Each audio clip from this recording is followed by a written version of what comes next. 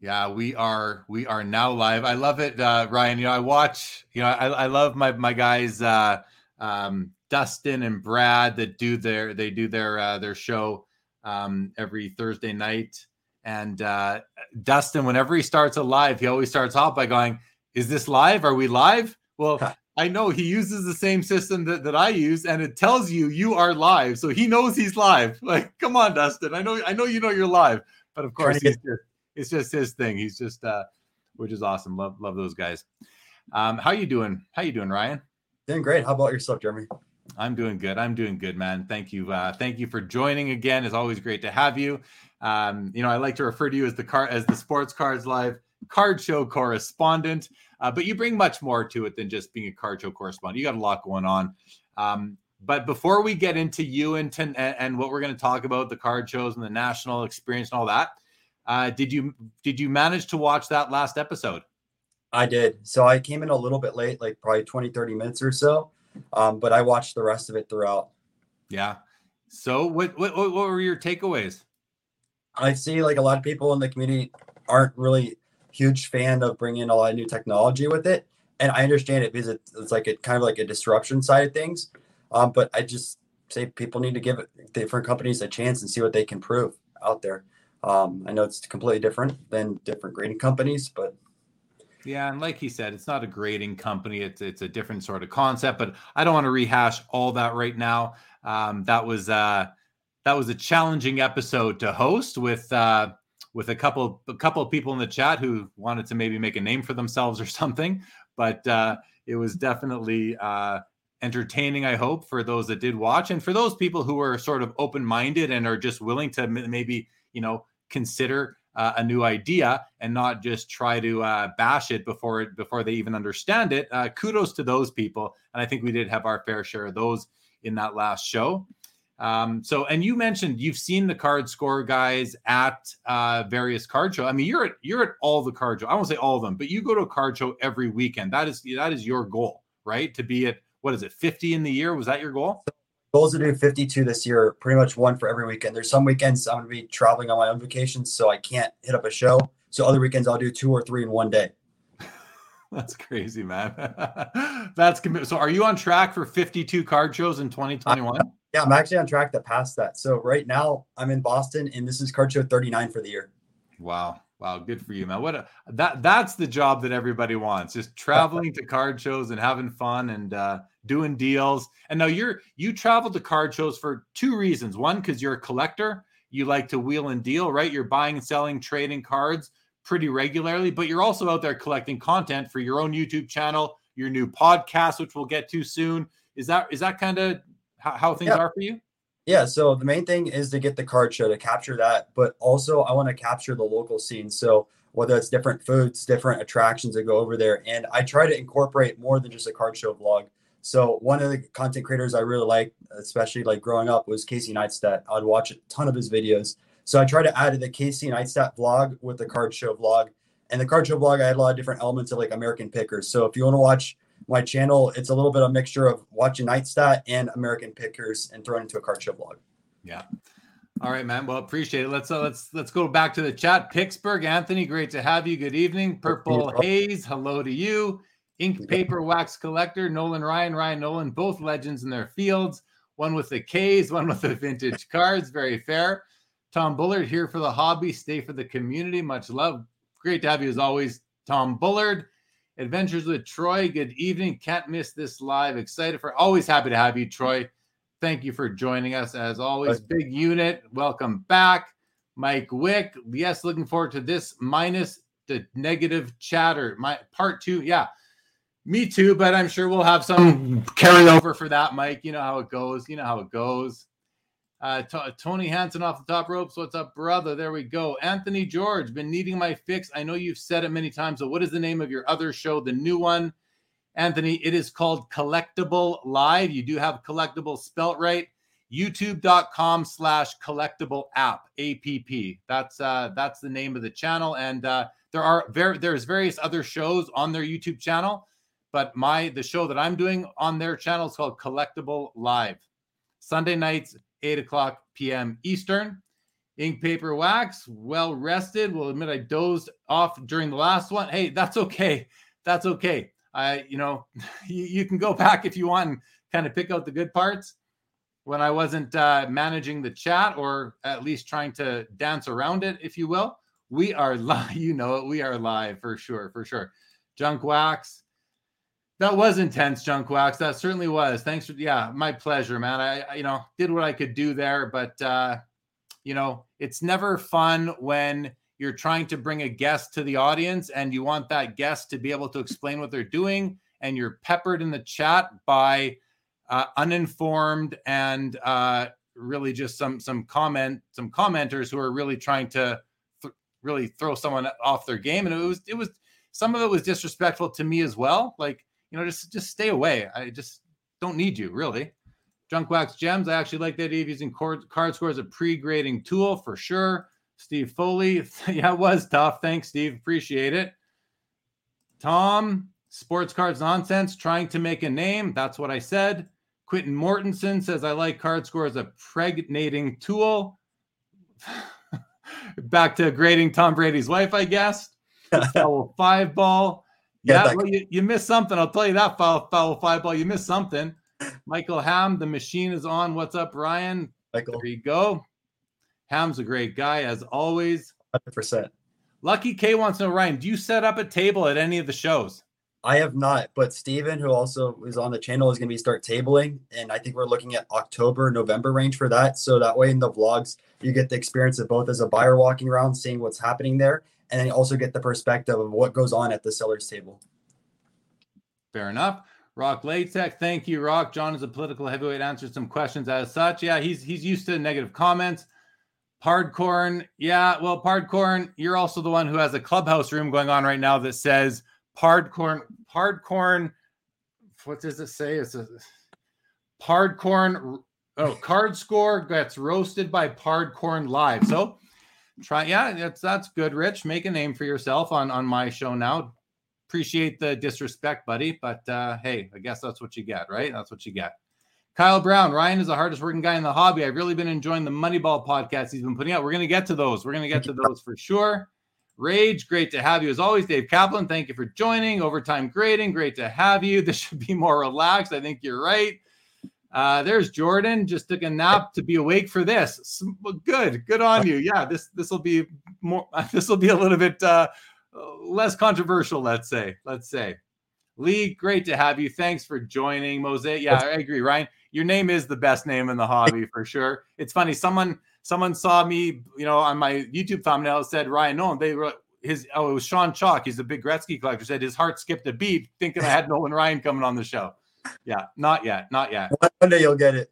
I got to meet Nolan Ryan still too. So that'll be kind of fun. You should. You're named after him. Terry Fortune loves your content. That's awesome. Spurs card. Yeah, I can't believe you're already at 39 shows. That is pretty crazy. Ryan's knowledge is much more than his years because he's a study. He's a student of the hobby for sure. Facebook user, thank you and welcome to the show. Fire Sports Card says, hi, it was nice to meet Ryan at the Collectors Con in Tampa. He came briefly over to my table. Oh, man. Tom Bullard, there are two gentlemen I'm happy to listen and learn from when speaking on their passions whenever possible. That's one thing you'll get here, Tom. I know Ryan's passionate and, sports cards have been my life. So what else can be said? Alf, thank you for joining. Loving Saturday nights with you guys. What's everyone's most anticipated new release? Let's hear what the comments say. Yeah, who invited all the pigeons to the stream earlier? You know what? When you're on an open forum, hockey guy, that's what happens, right? Brad says, you always do a great job interviewing, always informative, learn stuff. Thanks, man. But hey, some of them are more challenging than others. That's for sure. Did Ryan make it to Vegas for the summit? Ryan, I thought you were there tonight. And I even posted that Ryan will be joining us from the industry summit, but no, you're not there. Yeah, unfortunately, I try my best, guys, to go to the industry summit. I have work Monday morning at 8 a.m. and there's no flights that would be able to make me get back in time. And plus, every flight over to Vegas when I was trying to book was $500 plus. So adding $500 plus hotel costs, I just don't have that type of money to spend on a card show. No. Pardcorn says it's a private room. How is that making a name? Oh, well, I mean, you tried to make the name on my show, Pardcorn, and then the private room with those private rooms still get to 20 people. So it's still a lot of people that can see you trying to brag about it, which, is a little bit ridiculous. But if that's your approach, Rich, then that's your approach. Rage says it was a pleasure to meet Ryan today in Boston and have him see some of my collection. There you go. Very nice. You got to meet Rage? Yeah, I did. He had a bunch of different cards, especially his Marvel stuff. I know you're a big fan of Metal Universe, and he brought up some of the Marvel cards, which I know you're expert. Was it like 2 or 3 years before that they produced those, and then they built all the different sets, right? Right. Are you talking about the new Skybox Metal Universe that just came out for hockey? No, in the 90s. Didn't Marvel like that build out the metal cards beforehand? Yeah, I think the designer Gene McLeod from Arena Design came on with me just a couple weeks ago and talked about it. I think that's what you're talking about. Yeah, it is. Okay, awesome. Todd McDonald says, love the Maiden shirt. So here's the funny thing. Earlier on in the episode, someone said Iron Maiden. I didn't get it. Okay. And the reason is because when I'm doing this show, my camera is sitting right under your chin. So I can't see your shirt right now. My camera's blocking it. But now that Todd says the Iron Maiden shirt, now I'm putting 2 and 2 together, and I get why the earlier comment was made. Albert Jones wants to know, where can I follow Ryan? And that's my bad. I don't have a banner ready for you, Ryan. You are at Breakout Cards, right? On Instagram? Yeah, so I have Breakout Cards on Instagram. Twitter, I have a _ at the very end of it, and also have a YouTube channel, Breakout Cards. YouTube. Let me just do a quick banner up for you. YouTube is Breakout Cards. That's 2 words. Yep. All right, let's get that up there on the ticker for you. Sorry, I didn't get that done earlier. There we go, guys. That's how you can follow Ryan on Instagram and on YouTube. Purple Haze, great to have you. Willie T, thanks for joining. We'll have to watch. Yeah, check out the earlier show later. It's an entertaining one. I promise you that. I did get some Metal Universe. So yeah, Skybox Metal Universe Hockey, Ryan, just came out like 2 days ago. And I've bought 2 cards on eBay so far. I've got that's a sealed inner case right there, 8-box sealed inner. I'm not going to open that yet. And I have 4 loose boxes coming this week, which I will be opening. So looking forward to that. Tom Bullard says, don't buy new sealed because of prices. So not much anticipating football. Okay.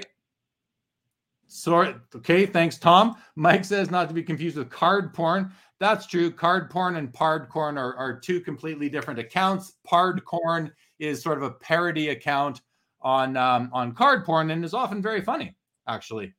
Often very funny. You get more honey with flies. There you go, Tom. There you go. Collectors League wants to know, Ryan, are you a fan of CardScore? I know CardScore had fans. They have customers, but Collectors League wants to know, are you a fan? Do you like what CardScore is doing?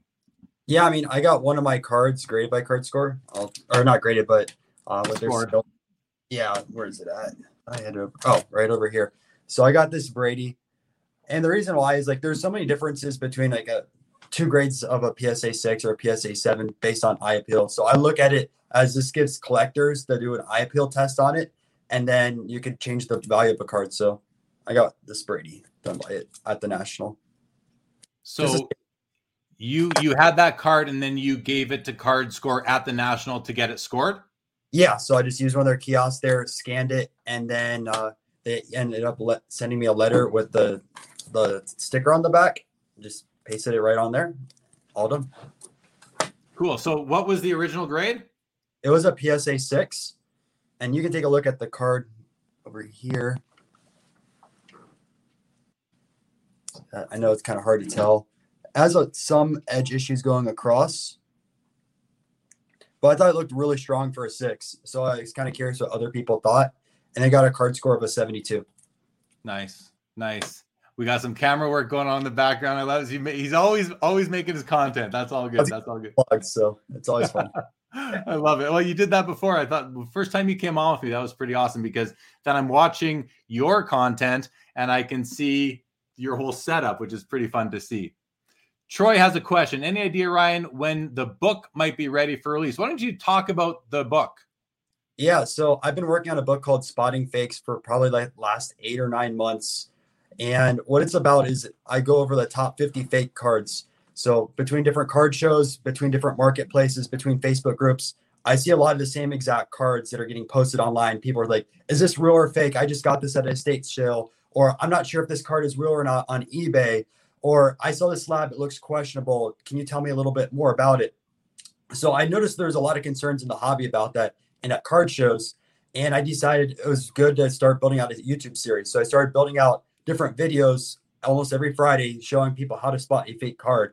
And from there, I was like, all right, since I'm already building the YouTube videos, I'm going to make a book out of that content. So I've been writing the book. It's about 150 pages right now, has the top 50 fake cards, all from baseball, football, basketball, hockey, and soccer.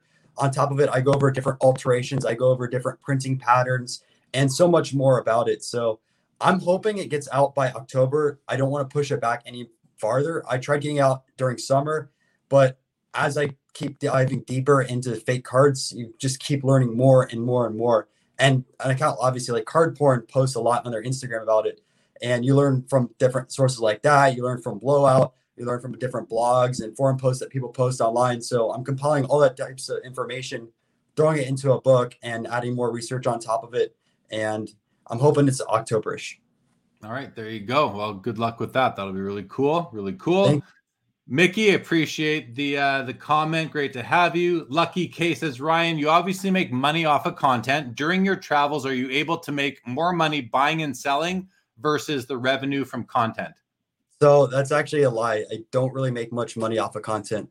So right now, most of my vlogs get probably between 2,000 and 5,000 views. My best one's like 13,000 for a Dallas card show. And YouTube pays about $8 for 1,000 views. So if you look at the monetization standpoint from that, I'm making like $15. I'm making $15 to travel. I'm using all of my work money to throw back in to build this YouTube channel and brand to kind of show people across the country what the card show scene is and try to build up a PC along the way.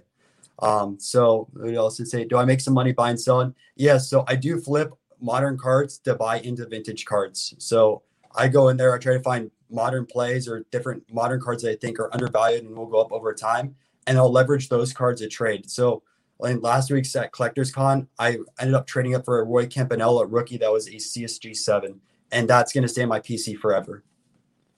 There you go. Thank you for that. That's the way to do it, right? I mean, if you have an angle to build your collection, Ryan, I started setting up at card shows in 2005, and the reason is exactly that. When you're on the other side of the table, you have access to more cards. You can buy cards for the vendor discount from the people walking around. And then you can use them to basically, when you're buying and selling cards, the way I look at it for myself is it's really just a bunch of three-way trades, right? Like just because I'm trading, I'll trade a card, I'll sell a card to you for money, and then I'll take that card and buy a card from somebody else. In essence, for me, from my perspective, it's like a three-way trade. And hopefully I'm building and growing my collection over time, which is what I've done for the past, formally 15, 16 years, but even informally since like the late 80s. So it's a great strategy. Do you enjoy doing that? Yeah, I definitely enjoy going around and doing all that. I want to have Steven at the tables so that way I can get cards coming in and then going around and seeing what the different dealers have. And that way you have the opportunities from cards coming in, going out, and then add on to the vlogs. Yeah, you'll find that it'll open up a whole new world once you have a booth and you, as you call it, tabling or being a vendor. Yep. Yeah, it adds a whole new dimension to being at a card show for sure. Love what you collect says, enjoy both your content. Thank you very much. Ryan, will you be at the next Philly show? 100% confirmed, hotel and flight booked. Awesome. JJ Bama says Card Score had all their employees and family members on the stream earlier. Well, I mean, I get it. You're being tongue in cheek, JJ Bama. But yeah, I think there were probably a couple of employees on the show, which, I mean, who wouldn't, right? If you got a new company and you're working for it, why wouldn't you want to watch? Makes sense to me. Tom says, honestly, I usually see people acquainted with whoever is being interviewed. Well, yeah, it's just common sense. I mean, it's just common sense, Tom. So at least, yeah, I'm glad you understand. Rock Latex, did Ryan just say he didn't budget for Vegas? That's what the blackjack and craps tables are for. Not trying that. We want to know, where are you tonight? Looks like you're in a hotel room. So tell us where you're at. Tell us how your day was at the card show. Yeah, so I went to Boston today. So Bowman 1951 found out about I can go to Vegas because of fun. So he was like, yo, I'll get you a hotel room, fly up to Boston and head out to my show and vlog it. So literally within like 2 weeks, I was like, all right, let's do it. Found cheap flight. It was like $70, $80. Flew up here, vlogged the card show this morning, and then explored Boston. And I got to say, the food in Boston, it was really good. Nice. I saw earlier on Instagram you were about to do a pizza review. How was the pizza? It was phenomenal, man. Like, as good as Chicago? You got to get pizza up here. Yeah. I love a New York pizza. I like a greasy, thin crust pizza. That's my style. You need to try Regina's over here.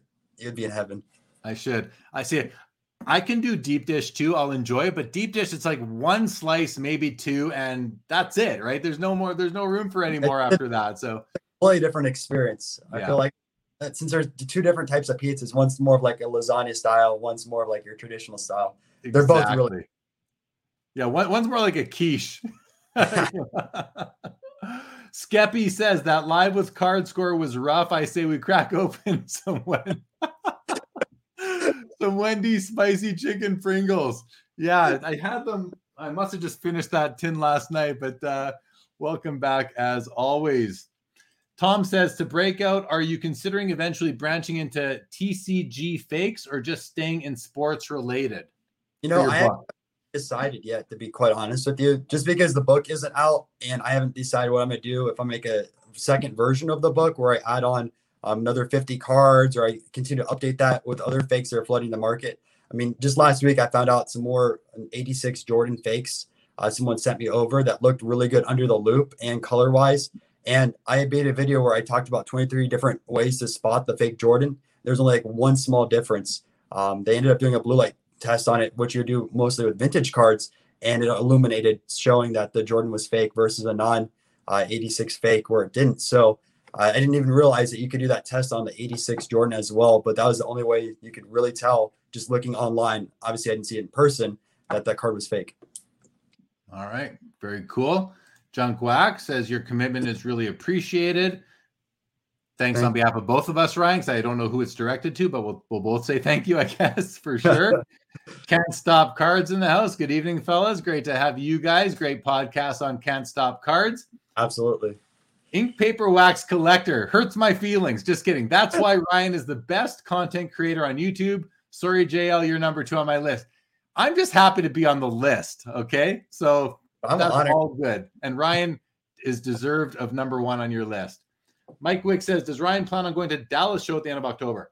Yep. So my October shows, I haven't booked anything yet, but I'm planning on going to the Virginia Chantilly show end of October, and then the week after is the Dallas show. So I'm going to do it back-to-back. I'm still thinking I have to figure out logistics. There's apparently a big vintage show in Missouri, like 300, 400 tables. So I'm figuring out if I can end up working on doing that show. But those are the other 2 shows that I'm going to. Right on. Adventures with Troy says, love Steven in the vlogs, Mr. Excitement. Yes. There he is. How we doing? What's up? What's up? What's up, Steve? Feel free to jump in if you want, but I don't want to take the limelight away from our guy Ryan Nolan here. No doubt. I do want to say actually one thing, going back to how we're talking a little bit about TCG cards. You wouldn't believe how many fakes are available and how many people don't know. I just want to go over a little story today. Like, I was going through cards and I see this really strange hollow pattern where I wish I could show you guys exactly what it looked like, but it just looks so off to me. And I looked to the back of the card and you can see a lot of them. There are some variances within like vintage and newer Pokemon, but the back, it looks so photocopied. And I was like, holy cow, this really looks fake. And I see other cards with a specific curvature that also is fake. And then one card with 7,000 HP, which if you play Pokemon, that doesn't exist. That's like, I think that only goes up to around 500. So that was pretty ridiculous there. Well, good to get the word out on that. For sure. Spread, right? Because you don't want people buying that by accident. Let's keep moving through here. Darcy says, good show. Remind me to get your autograph. Like your t-shirt, guest Iron Maiden rocks. There you go. Great.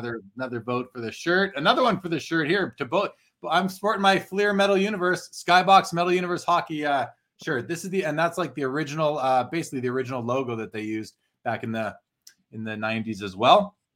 Rage says we have the best pizza in the world, period.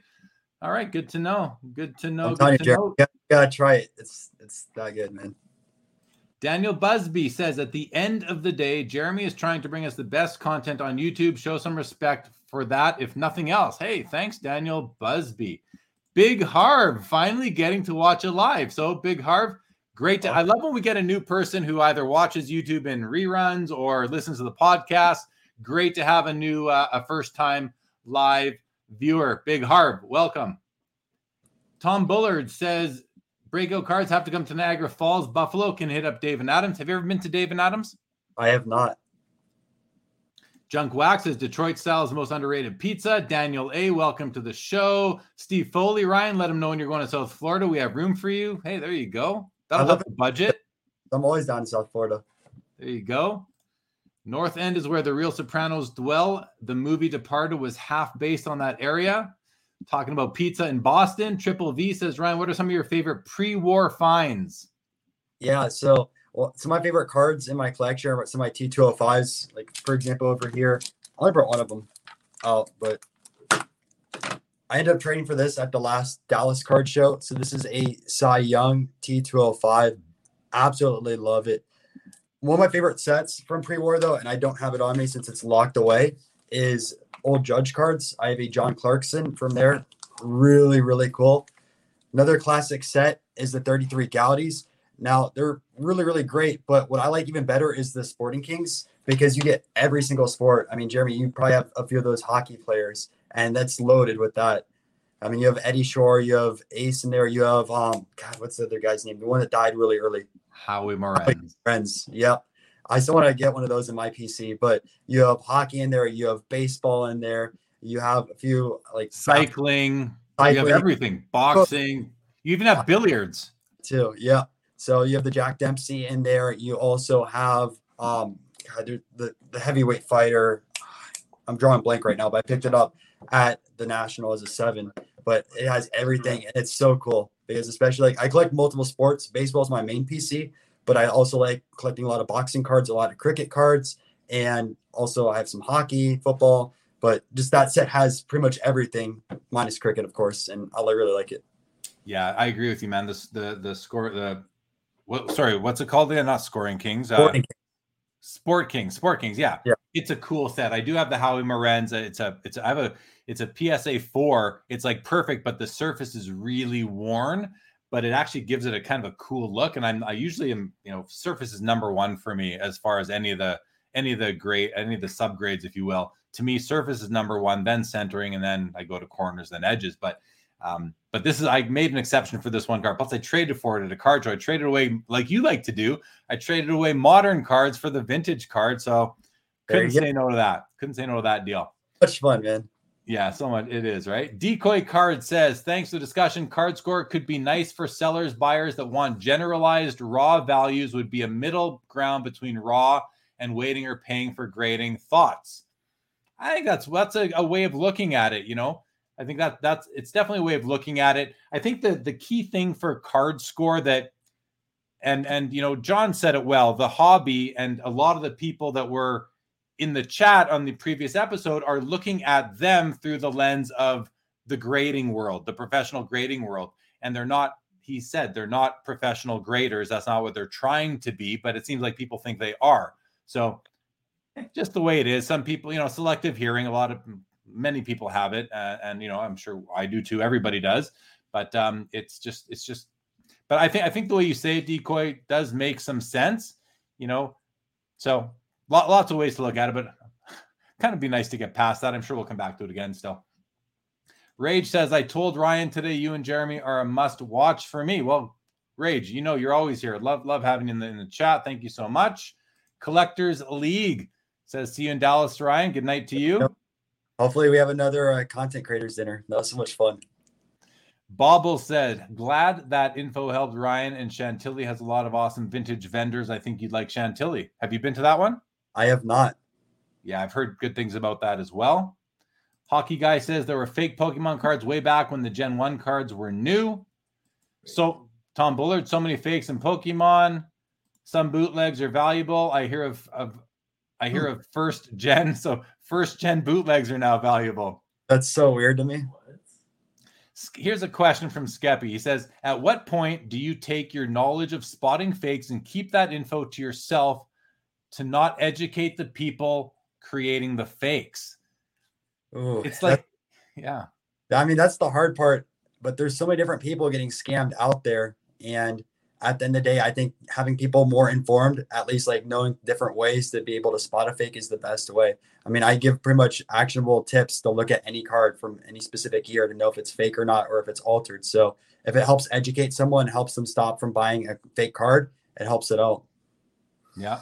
But I do hear the concern, and, you kind of think about it, like, even what's that show where about crossing the border all the time? I used to watch that a lot. And it's like, you can, when the professionals tell you all the secrets, it might help you to know how to avoid things. Even I saw a show called, I think it was called Heist on Netflix the other day. And the one guy in the one episode was talking about how all he did was watch all the TV shows to learn what law enforcement does to catch people. And he planned his crime based on all those little hints and tips.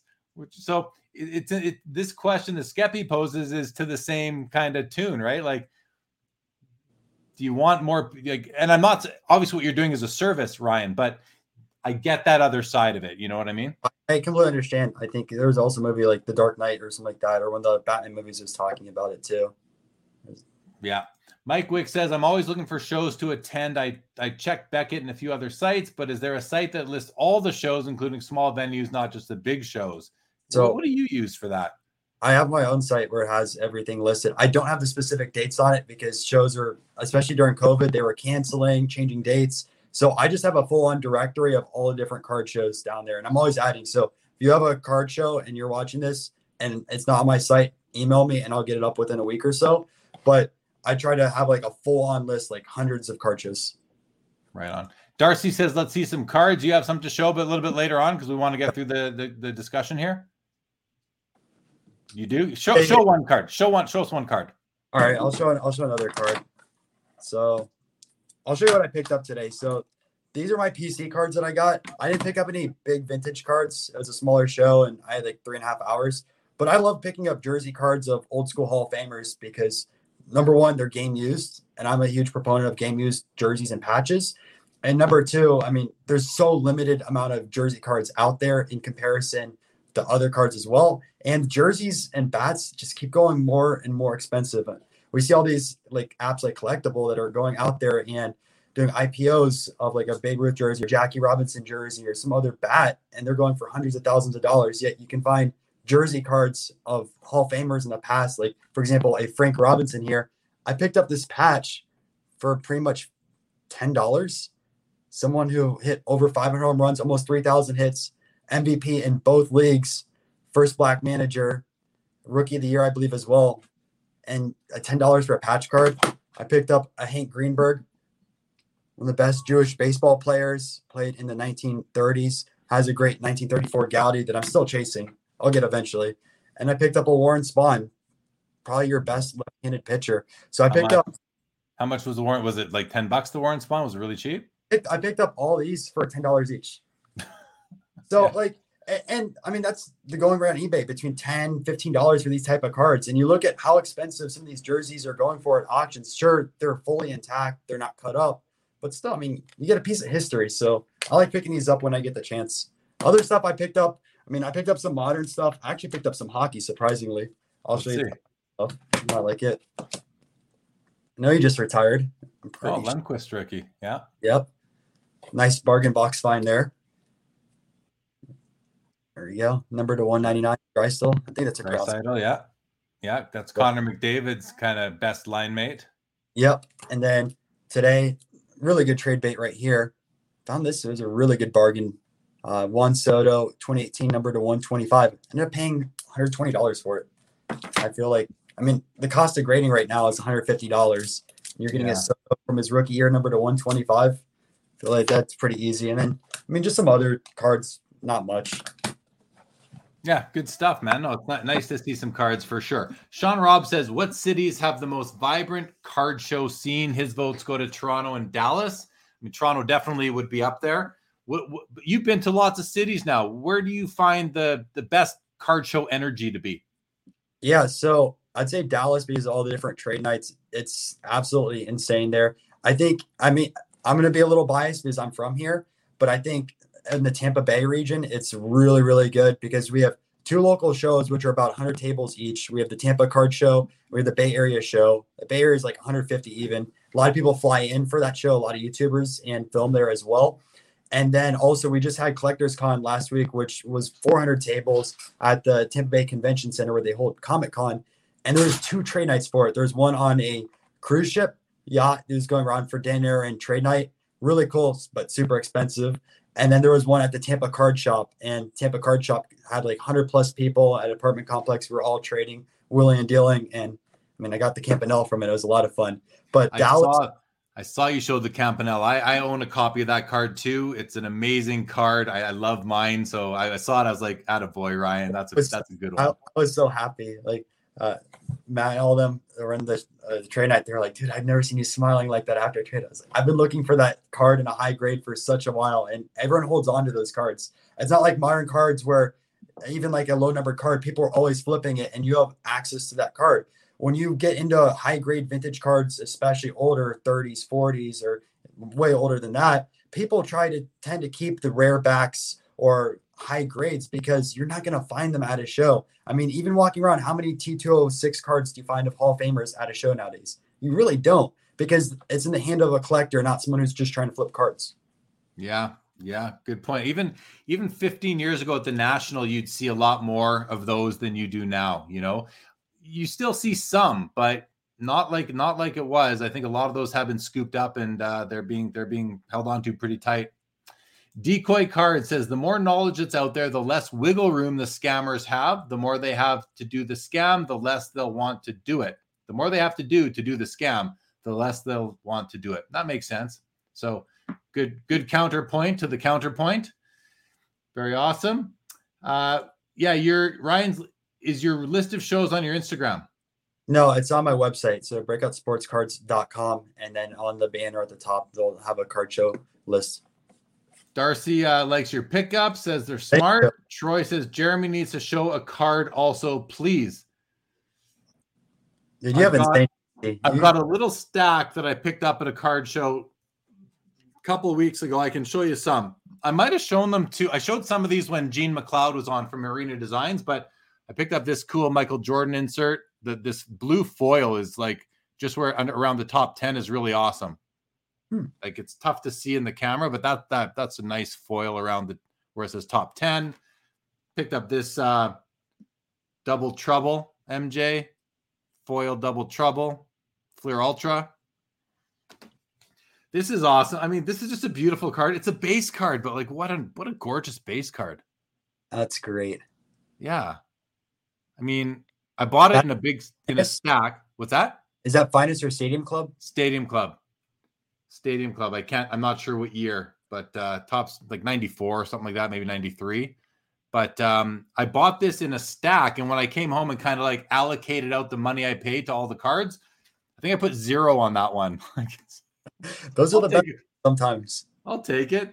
This is awesome. This is the Scoring Kings, Patrick Ewing. And I'm not a Patrick Ewing fan, but I'm a fan of this card, and I knew that Gene had designed it, so I wanted to own it. And it's just such a nice. I just love the pop art aspect of it and the colors.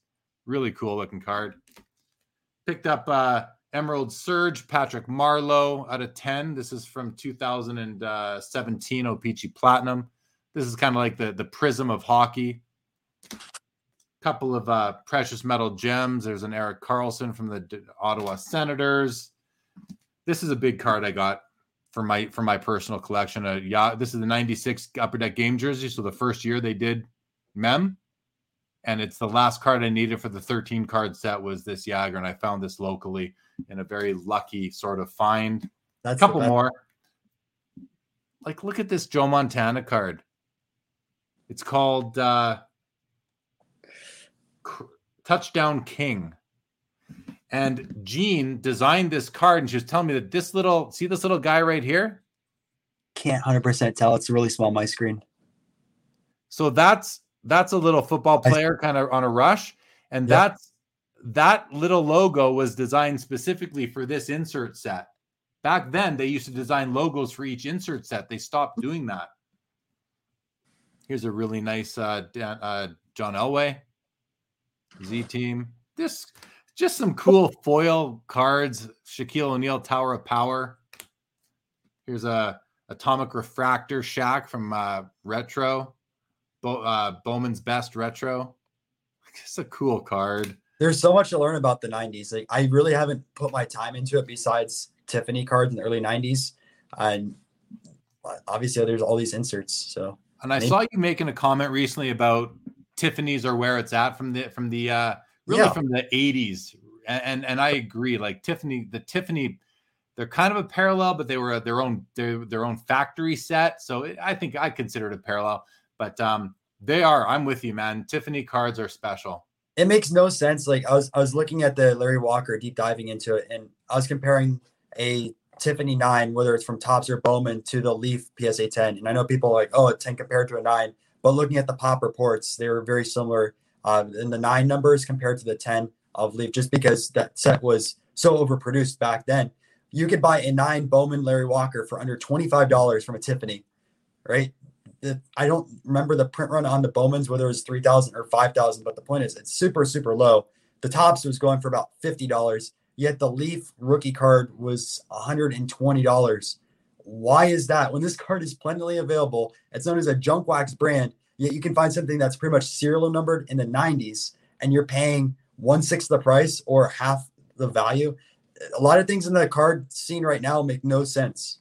Well, you're onto something big there. And I mean, it's not really a new concept, but it is like in hockey, for example, young guns are what people seem to want, even though they are mass produced. And you can get a rookie year or even a rookie card of the same player that's out of, say, 500 or 700, and it's going to go for less than the young gun, which is out of what, 25, 50, 100, 500,000. We just don't know.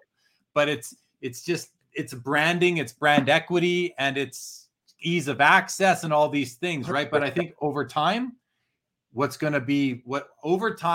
value will be in the rarer cards that have nice eye appeal, like in terms of design. So I think you're onto it. Oh, sorry. I got a question for you then. So obviously you're talking about O-Pee-Chee Platinum being the prism of hockey cards, and I agree with that. But why are platinum cards so cheap compared to the young guns? Do you think the same philosophy applies? Because I mean, even going back like 2-3 years ago when like Quinn Hughes was out there and Kel McCarr, I was picking up some of these cards for $1, $2 each, yet their young guns were going between $50 and $100. You're talking about a 50x multiplier. I think part of it is that, so young guns are sort of short printed, even though they're readily available. You get like 4 in a box or 6 in a box, whatever it is. I don't think the O-Pee-Chee Platinum rookies are short printed. I think the base cards are the base cards. Like they're the same sort of print run. I could be wrong on that but I'm just talking about the simple base card. And then I think it just comes down to branding. Young guns have been around since 1990 in hockey. That's what people want. But as as graded pops get up there, as print runs become better understood, I think you're going to find that the rarer card is the better value. And young guns are also very nice. They, Upper Deck's base set has great photography. They curate those images pretty carefully. So it's a tough one to answer. I think it just really comes down to what people are used to. And again, brand equity, and Young Guns has a lot of brand equity. So 2 more cards I want to show. I know Darcy will like these ones. This is a Sidney Crosby 2016 Flair Showcase. It's a blue ice. This is out of it's out of 99. So pretty cool. Numbered out of 99 on the back there. And then lastly, even the basketball guys will appreciate this. 13-14 Panini Prism. Sidney Crosby out of 50. Oh, those are cool. Yeah, it's got a cool die cut to it, like almost like a Z. Yep. I have a Machado of those rookie year as well. That's the stack that I have kind of within arm's reach right now. So There we go. There's some cards, guys. Hope that was somewhat enjoyable. Troy liked your pickups. Ryan says, way to go. Way to go on the pickups. Oh, way behind on the comments now. Whoa, way behind on the comments. Oh, man. While I'm scanning for the next comment, Ryan, tell us about I know the Nationals already like 5-6 weeks behind us, but you haven't been on Sports Cards Live yet talking about your national experience. It was your first national, right? No, this was my second one. Second one. Okay, so good. That'll add an extra dimension. Number one, tell us how it was, but how much different was it from 2019, if that was your first one? Yeah, so 2019, I went to the National, and this is my first time. I wasn't building any content or anything like that. And my whole philosophy of buying cards was different as well back then. So what I used to do at card shows is I would literally just go through quarter bins, dollar bins, looking for $5 cards and throwing them off to the side all the time.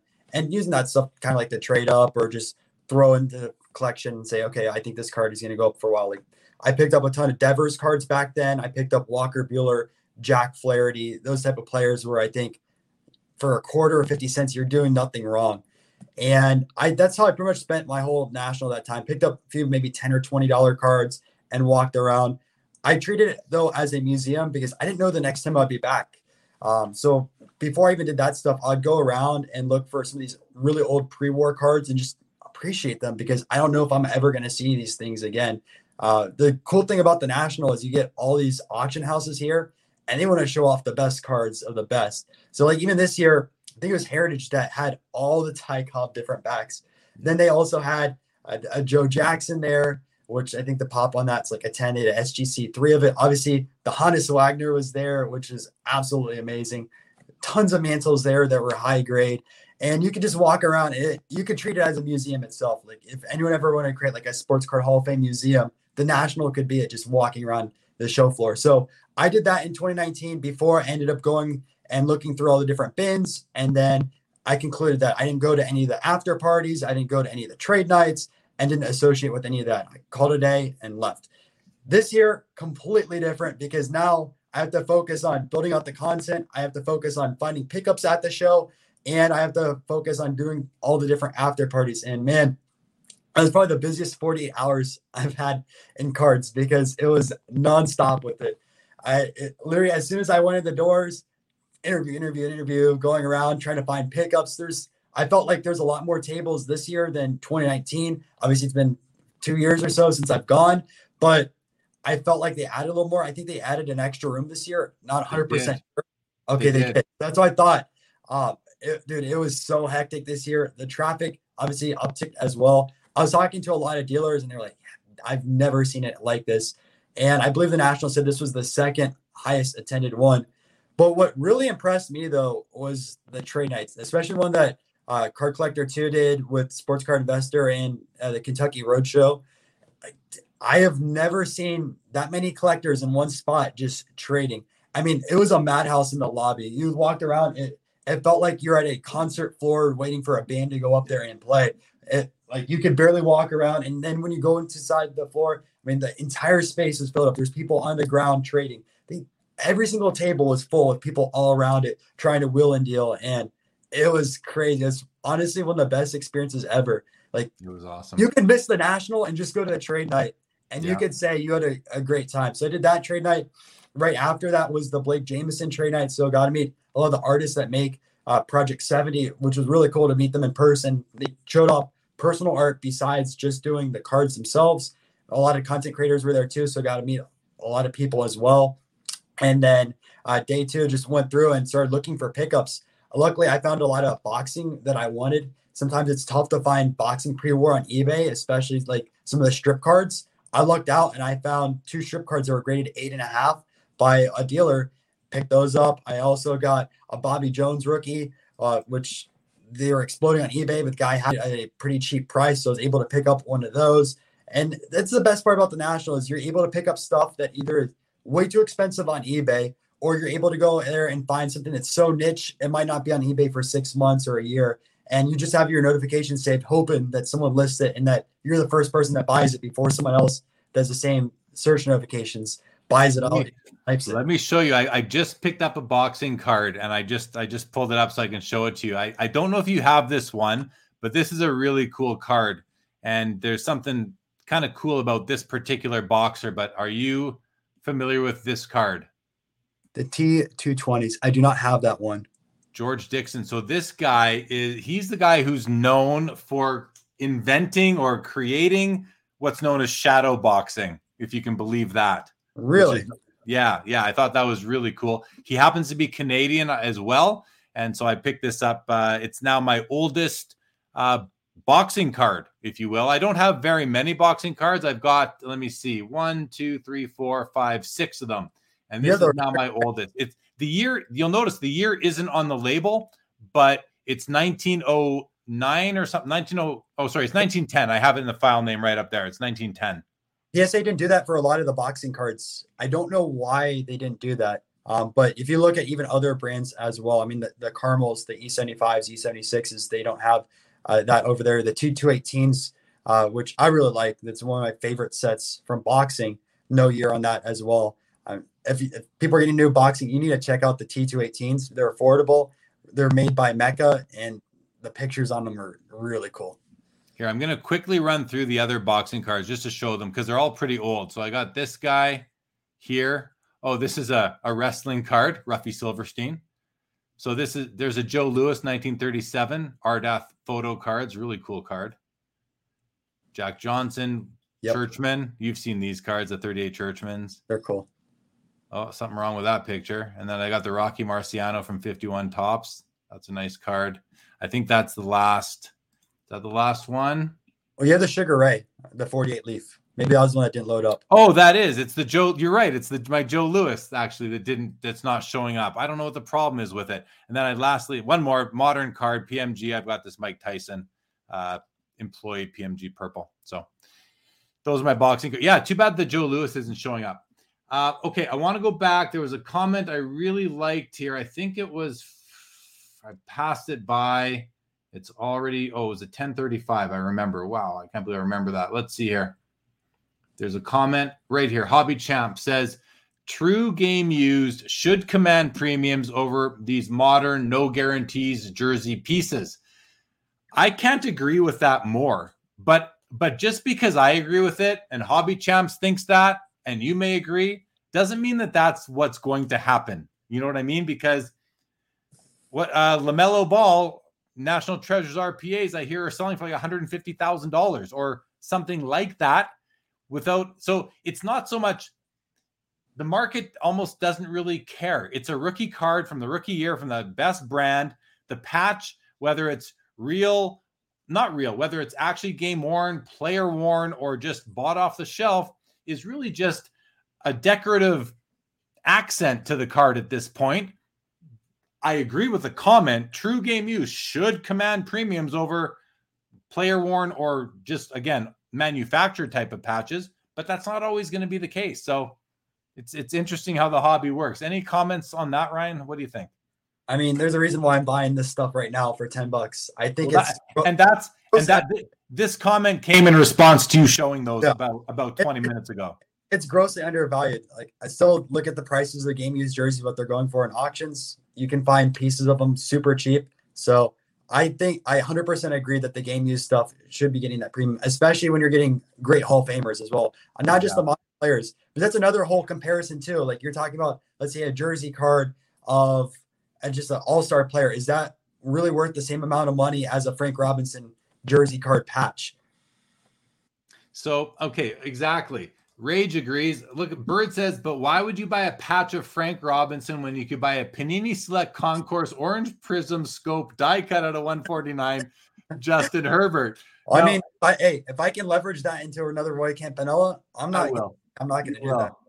See, the funny thing is that I believe he's being sarcastic here. I think Birds is being sarcastic. I hope he is, but you never know. I mean, a lot of people would prefer a Justin Herbert parallel out of 149 to a Frank Robinson, right?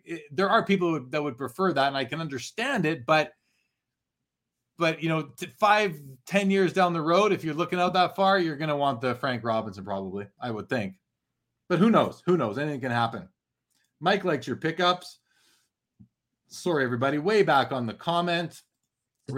I I have that Griffey. It's actually Stadium Club Finest on that Knew it. Griffey.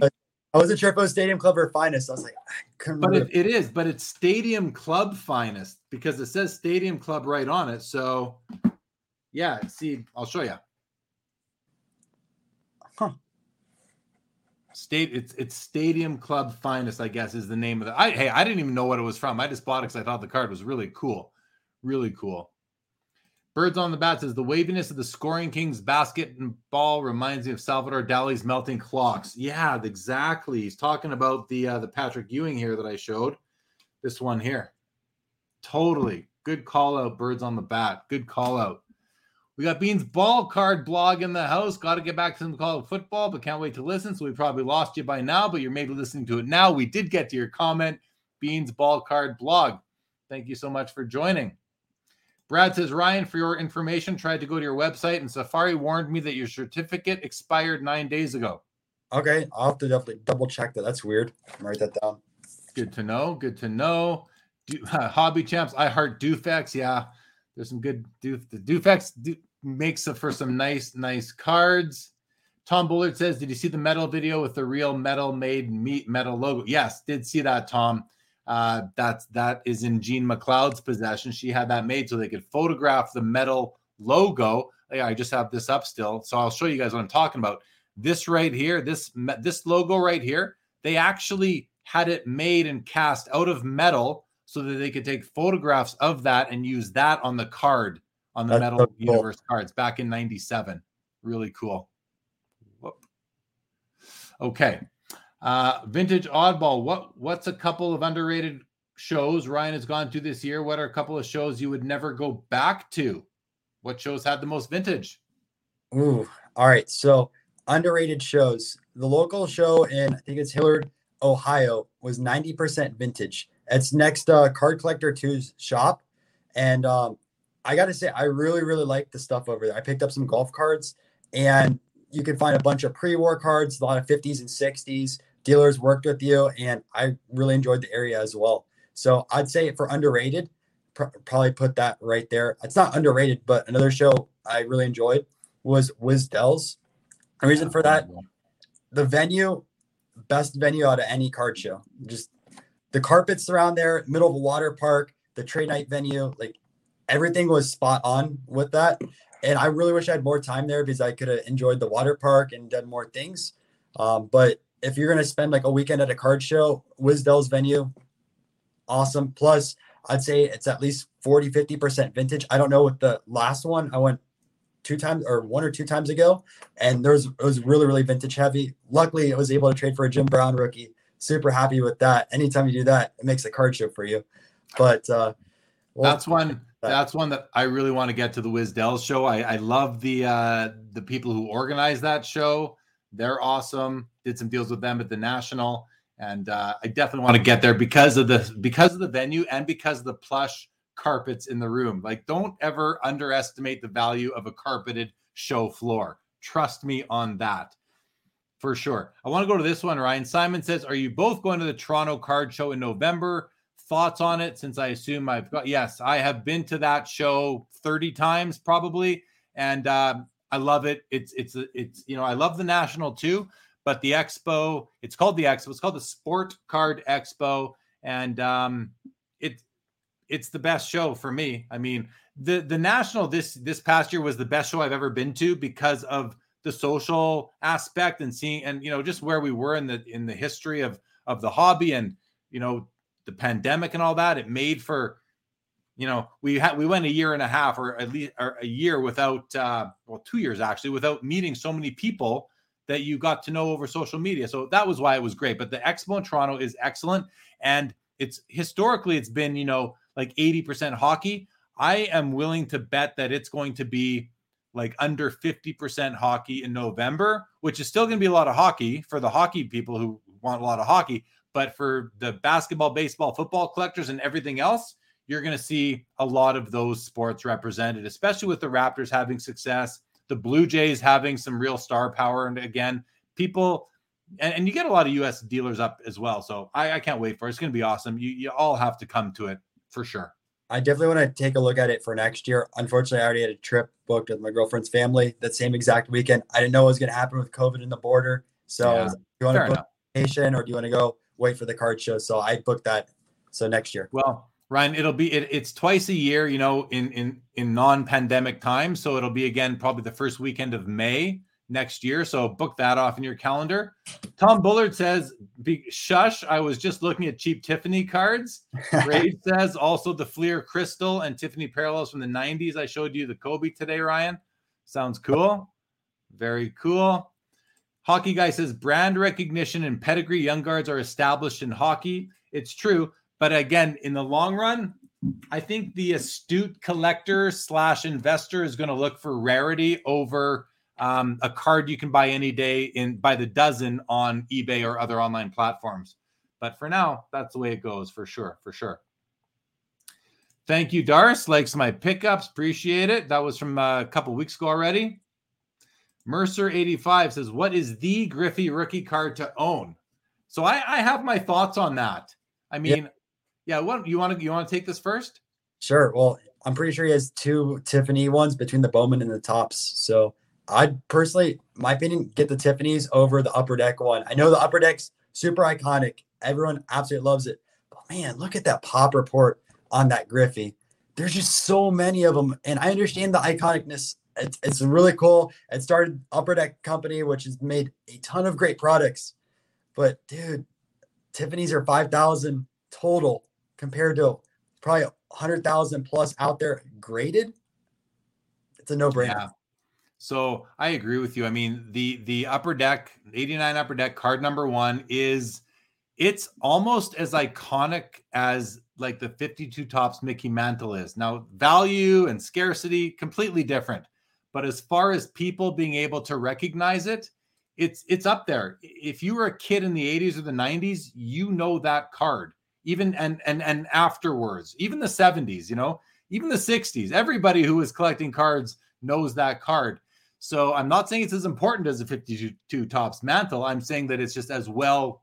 It's very recognizable, not as much, but it's up there. But does that make it the card to own? I don't think so, because you have to consider scarcity. You just have to. And for my money, I think that, and these other cards are more expensive to buy because the hobby recognizes it. But, Ryan nailed it. For me, it's the Bowman Tiffany is the one that I would want. It's just a beautiful, beautiful card. I like the Tops Tiffany. I like the Tops, the look of that and the Tiffany version as well. But there's something about that Bowman Tiffany that really reminds me of like a special, like a 52 Tops Mickey Mantle. It's just got that, I don't know, something about it. I can't describe it.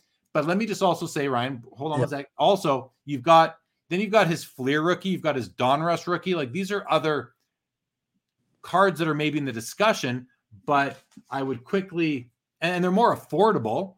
But if if kind of money isn't an object, then I would go for the Tiffany's.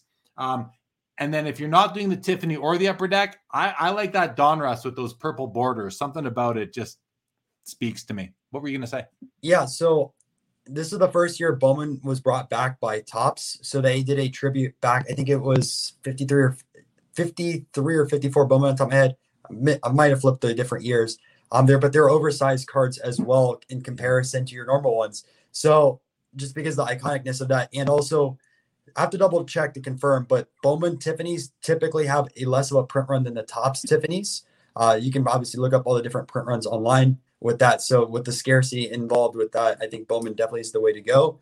The other thing I'd say for my third one, I think Fleer had glossy rookies that year that were a little more scarcer. So I'd put that as right after the Tiffany's. You're right. The Fleer glossies in the 80s are worthy holdings as well, or worthy of any collection, I would say, because they are just that much rarer than the regular base card. But you're right. The Bowman, the Griffey Bowman rookie is oversized, which I think adds a little character to it. One of the reasons why I do like it a bit more as well. Okay, what else? We're way behind in the comments here, Ryan, because you've got so much great information to share. Albert Jones says, so you use a scanner for pictures? I do scan my cards. Yes, I have I use the Epson V550. That's the scanner that I've been using for quite some time. Facebook user says, Ryan is definitely finding undervalued cards out there. Wow, love that, Dixon. I hope to start getting some boxing cards. Charles Smith, welcome to the show, Charles Smith. Tom says, I have a few now. My new favorite is 1956 Adventure Set Jack Dempsey. That's for talking about the boxing cards. Awesome, Tom. Would love to see that. I can't picture it in my head. It's kind of fun when you get to a point when people can just name a card and you can picture it in your head, you know, and it's like 100 years worth too. But of course, not all of them. That's out there. We're always learning new things. That's another thing about card shows, because talking to dealers, you might see one card that you've never recognized before, and you're like, all right, I definitely need to talk to this guy to know a little bit the backstory of it. Because if he bought that card or if he's owned it for a while, he had to do some research on it. Yeah. Lee says, as far as real jerseys, I'm a big fan of on-card autos instead of stickers. I only buy on-card autos. I'm with you. It's got to be a very good kind of reason why I would add a sticker autograph to my collection. And they're getting, you know, fewer and fewer as the years go by, especially during this past year, because it's just harder for the card companies to get the cards into the players' hands. But I'm with you. I do own some sticker autos, and but they have to present really well on the card for me to really like them. What are your thoughts? Yeah, I think it looks a lot nicer signing on the card rather than a sticker. I have both in my collection just because I can't afford some of the on-card autos, and I just look at it like I'm just going to grab the autograph for now, and then in the future, if I want to upgrade, I'll do that. But I'd rather just have at least an autograph in the collection. Yeah. There's another comment on the Iron Maiden shirt. Thank you. Big Harv wants to know, have you been to any West Coast shows? I have not yet. And just because of travel, I have work at 8 a.m. on Mondays, and I work on Friday till 5 o'clock. By the time getting to the airport and everything like that, it's just so hard going all the way over there. So I have to figure out taking time off work, like 2 or 3 days, go to some West Coast shows, and then coming back over. It's a hard thing. Mike says we should have a show where we all just show our cards, our card show, card shop finds from the day. I could watch that all day. So, I mean, speaking of that, a little bit different, but you see all these boxes right there, like that right there, guys. If you can see that, all that's a collection I bought like a week and a half ago, and I have not had time to go through it. I don't know how many cards it is, but it's 5, 10, 15, 19, 20, 21, 23. It's 23 boxes and 2 graded sleeves. And the boxes are all pretty, for the most part, they're all full, and they're all the cards are organized. They're all like top loaded and wrapped. And the guy kept a very nice collection. It was a personal collection. It wasn't the guy's inventory. It was his collection. And I got to find time to go through it and figure out how I'm going to start to move them into their proper homes over time. But or I was thinking maybe I should just do some sort of like Instagram live, or I wouldn't do it on this show, but maybe some sort of show where I'm just going to kind of go through and show these cards and find out what people are interested in, and then have to juggle a million messages on 10 different platforms. It's so Whatnot, right? Or I was thinking about doing that actually, because I am working with Whatnot now. I do have a deal with them where they're sponsoring or supporting the show. And part of it is that I'm going to go on to Whatnot every so often and do a stream, whether it's selling or showing parts of my PC or something different altogether. I got to talk to them about it, but I was thinking I could do that on there. Think about the live reveal for Whatnot. You go on there for your first episode, you show off the collection that you buy, and you do deals with it. Nice. Flipping Steve in the house. Steve, how's it going? I'm going to the rally show next week. I don't know what to expect. Well, look forward to hearing you talking about it on your channel, sir. As always, love your content. Hockey Guy says, I'm looking at cards, but nothing related to what's being discussed. This show always gets me cruising ComC and eBay. That's a good way to multitask, right? For sure. Albert Jones says, so I should keep my Crosby Future Watch patch next to my Future Watch. You should keep your Crosby Future Watch and the patch and the regular Future Watch auto. I would say, yes, keep them. And if you want to keep them together, why not? Those are amazing, amazing cards. Adam Bailey makes reference to the Griffey Mantle dual auto. I saw someone at the National who had just the Mantle auto, just the Griffey auto, and then one together. And I didn't realize for the longest time that they had just their singular autos. I knew about the dual auto, but not the singles. So someone having all different variations of that was really awesome. That is cool. I saw that post on, it must have been on Instagram just the other day too. Yeah. Maybe you showed it. Was that you? Did you show it on one of your videos or? I showed it on a video, not on Instagram though. That's where I saw it. I saw it on your video for sure. Tom Bullard says Future Watch rookie auto still a good rare thing in hockey. Yeah, that's my go-to. We talked about what's the best Ken Griffey Jr. rookie to have. For me in hockey, the SP Authentic Future Watch auto is kind of some of them are the Ovechkins and the Crosbys are $20,000. But if you're looking at, in PSA 10s, but if you're looking at, still a compromise between, say, the Young Guns and the Cup RPA, that's where I want to be in between. I love those cards. They're beautiful. Every year they're beautiful. Birds on the Bat says Bowman Tiffany PSA 10 Griffey is the top one value-wise because of scarcity, but I'd rather the base tops traded. I'm a simple man. Hey, whatever floats your boat, right? That makes sense to me. But yeah, the Bowman Tiffany is the one that if you're looking like what's the best one in terms of scarcity and eye appeal, which is subjective, of course, and value, I'd say I'd go with the Bowman Tiffany. But there's reference made here, Ryan, to the Fleer Glossy. Yep. Of course. Yeah. Tom says I like 89 Bowman, but it's because I have a bunch of it. Well, that makes sense for sure. Score Glossy. Yeah, we didn't even mention Score Glossy. So I remember Score. Was there a there must have been a Glossy. It kind of rings a bell. I didn't know that. So yeah, Rage says Score had Glossy SSP that year as well. Okay, so they were all doing it. They're all doing it. That's pretty cool. Wow, what a slacker. What's that in reference to? Not getting to this collection, maybe? I think that's what it is. Yeah. Sorry, Chris. You know how it goes. Mike Wick says, see, you should have a reveal. Oh, here it must be. You should have a reveal party, and we will watch you look through them to see what you got in the collection. Well, I can tell you guys one thing. It is all hockey. Every single card in that box, it's all hockey. And but yeah, there's some cool stuff in there, that's for sure. Anything going in your PC, or is it all going to be like trade bait, or you're selling?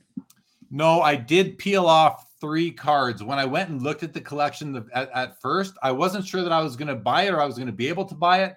So I pulled out 3 cards that I really wanted, and so we ended up doing the deal on everything else. And then after that deal was done, he goes, "What about those 3?" I go, "Well, I want them too." I go, I paid money for this collection. It was well into 5 figures. And I was like, well, for that amount, I was hoping maybe you'd throw him in, but he didn't. I said, no, it's okay. And I paid him an extra couple $100. But I did pick up 3 cards for myself. And I'll go through them. There are some other cards in there that could become personal collection. I got to see when I can recover my investment out of them and then see what's left and decide from there. But 3 for sure, which are just kind of all filed away already. So yeah, it was all hockey, Chris. He collected, so Panini Prime colors in hockey. There's 4 boxes of those. Phil, he had 400 Panini Prime colors patches, and they're over there. Here, I'll show you. I'll give a little bit of a preview here.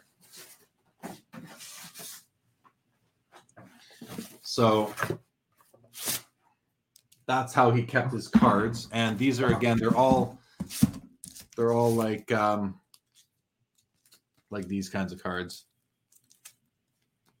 Here, let me do it this way. And there was by team, so these are all Washington, because I must have some Winnipeg. It's all like, look at this card here. Now that's a no, but it's not much of a player, but again, there's like 400 of these things in this collection. I picked up a few Eichels a while ago like that. Pardon? I said I picked up a few Eichels a long time ago with those. Oh yeah, nice. Eichel's a good player for sure. It's all modern. It's all modern. There were some rookie. There's a Gretzky rookie in there. There's a Mario Lemieux rookie, Patrick Waugh. There's a McDavid, a Crosby, an Ovechkin, Young Guns, a Connor, Nathan McKinnon, all like PSA or PDSA 10s or BGS 95s. Lots of real. It's a good collection. It's a good collection, but it's going to take some time to go through for sure. Matt Jones says, little nicer comments in this show than earlier. True that. Troy, I'm with you on that one for sure. Skeppy says, what are your thoughts on box bottoms and hand cut cards from both the 80s and 90s vintage eras? I got comments on that, but I've been talking for the last little bit. Ryan, why don't you jump in? Yeah, so I can't tell you much about the 90s and some of the 80s stuff, but at least from like pre-war side of things, I really like the hand cut cards, especially with the high grades, because not everyone cut where they're supposed to. And a lot of them that you're going to find out there are just going to be authentic because they're minimum size or the cut is really sloppy. Like I picked up a collection of them a while ago at like $2 each at a card show, but these things were cut like kind of like V's at the very bottom are like that. And then it's cut all crooked and everything. They're not going to grade obviously with that standpoint, but there's so many of those that were like that. And the fact that they're hand cut, I know not everyone fully treated their cards well back then, but especially hand cut, no one would really think those are going to be great. And if you look at the pop reports on hand cut cards from there, they're always so much lower than the stuff like you'd find with tobacco or gum. So I really like them. The designs aren't as nice as something like a Galaxy or a T206 or a T205. So there's an aspect of it, but from the scarcity standpoint and some of the rookie cards that you can find, I think they're cool. I agree. I'm a fan. I have some in my collection, like Mario Lemieux's rookie year 85 O-Pee-Chee. And there's a Topps version as well. You can get the box bottom, and I own a copy of the O-Pee-Chee. I love it. To me, I consider it a rookie card, even though it's not pack pulled and it's cut from the bottom of the box. But to me, it's a rookie year card. I know it doesn't get the RC designation. What? Is that the yellow one, I think? Yeah. Yep. Yeah. I love it. To me, it's like it's a key card. And I also have a whole bunch of music cards and like Hollywood cards from the 50s and 60s that are hand cut. They're from Europe. They're mostly from Sweden or Finland and or Sweden or Denmark, I believe. And I think they're awesome. I have no issue with hand cut cards that were meant to be hand cut. So them are my thoughts. Hockey Guy says, oh, wow, was it the guy on HI that was collecting the prime colors? It was not the guy on HI that was collecting the prime colors. There were two guys. This guy the guy that I bought that collection from has no social media.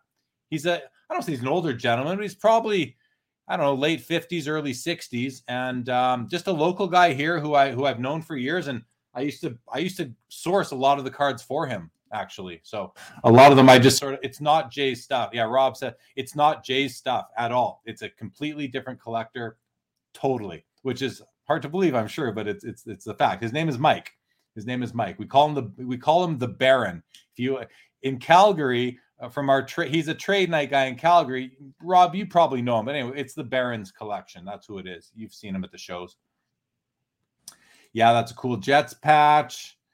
Matt Jones, wow, that is amazing. Yeah, it's pretty cool. Mike, yes, I do collect hockey. My favorite player. My favorite all-time player is Teemu Selanne. He's my favorite athlete of all time, but he's not the guy I collect the most. My biggest collection is Dale Hawerchuk. My biggest one-player collection is Dale Hawerchuk. My favorite player playing right now. That's tough. I'd have to think about it. It was Johnny Gaudreau for a while, but he I don't know if his heart was in it last year. So I'm without a favorite, but maybe Matthew Tkachuk for the Calgary Flames. I know he's hated in a lot of other cities, but he's pretty good.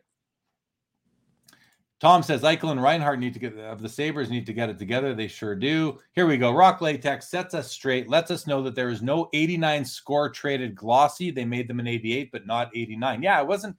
Yeah, I never saw it before, so I was like, I didn't know. Yeah, like I said, it rings a bell because score glossy. I thought I'd seen something somewhere. I thought must have been 88. Must have been 88. But yeah, I don't remember a Griffey card like that. So for sure. All those cards disappear somewhere from eBay. They all do. Hoggett shows a crazy Hellebuck patch and says some rant. No, that wasn't Hellebuck. That was Pavelec. That was Pavelec. Wasn't Hellebuck, Chris. Unfortunately, I wish it was Hellebuck.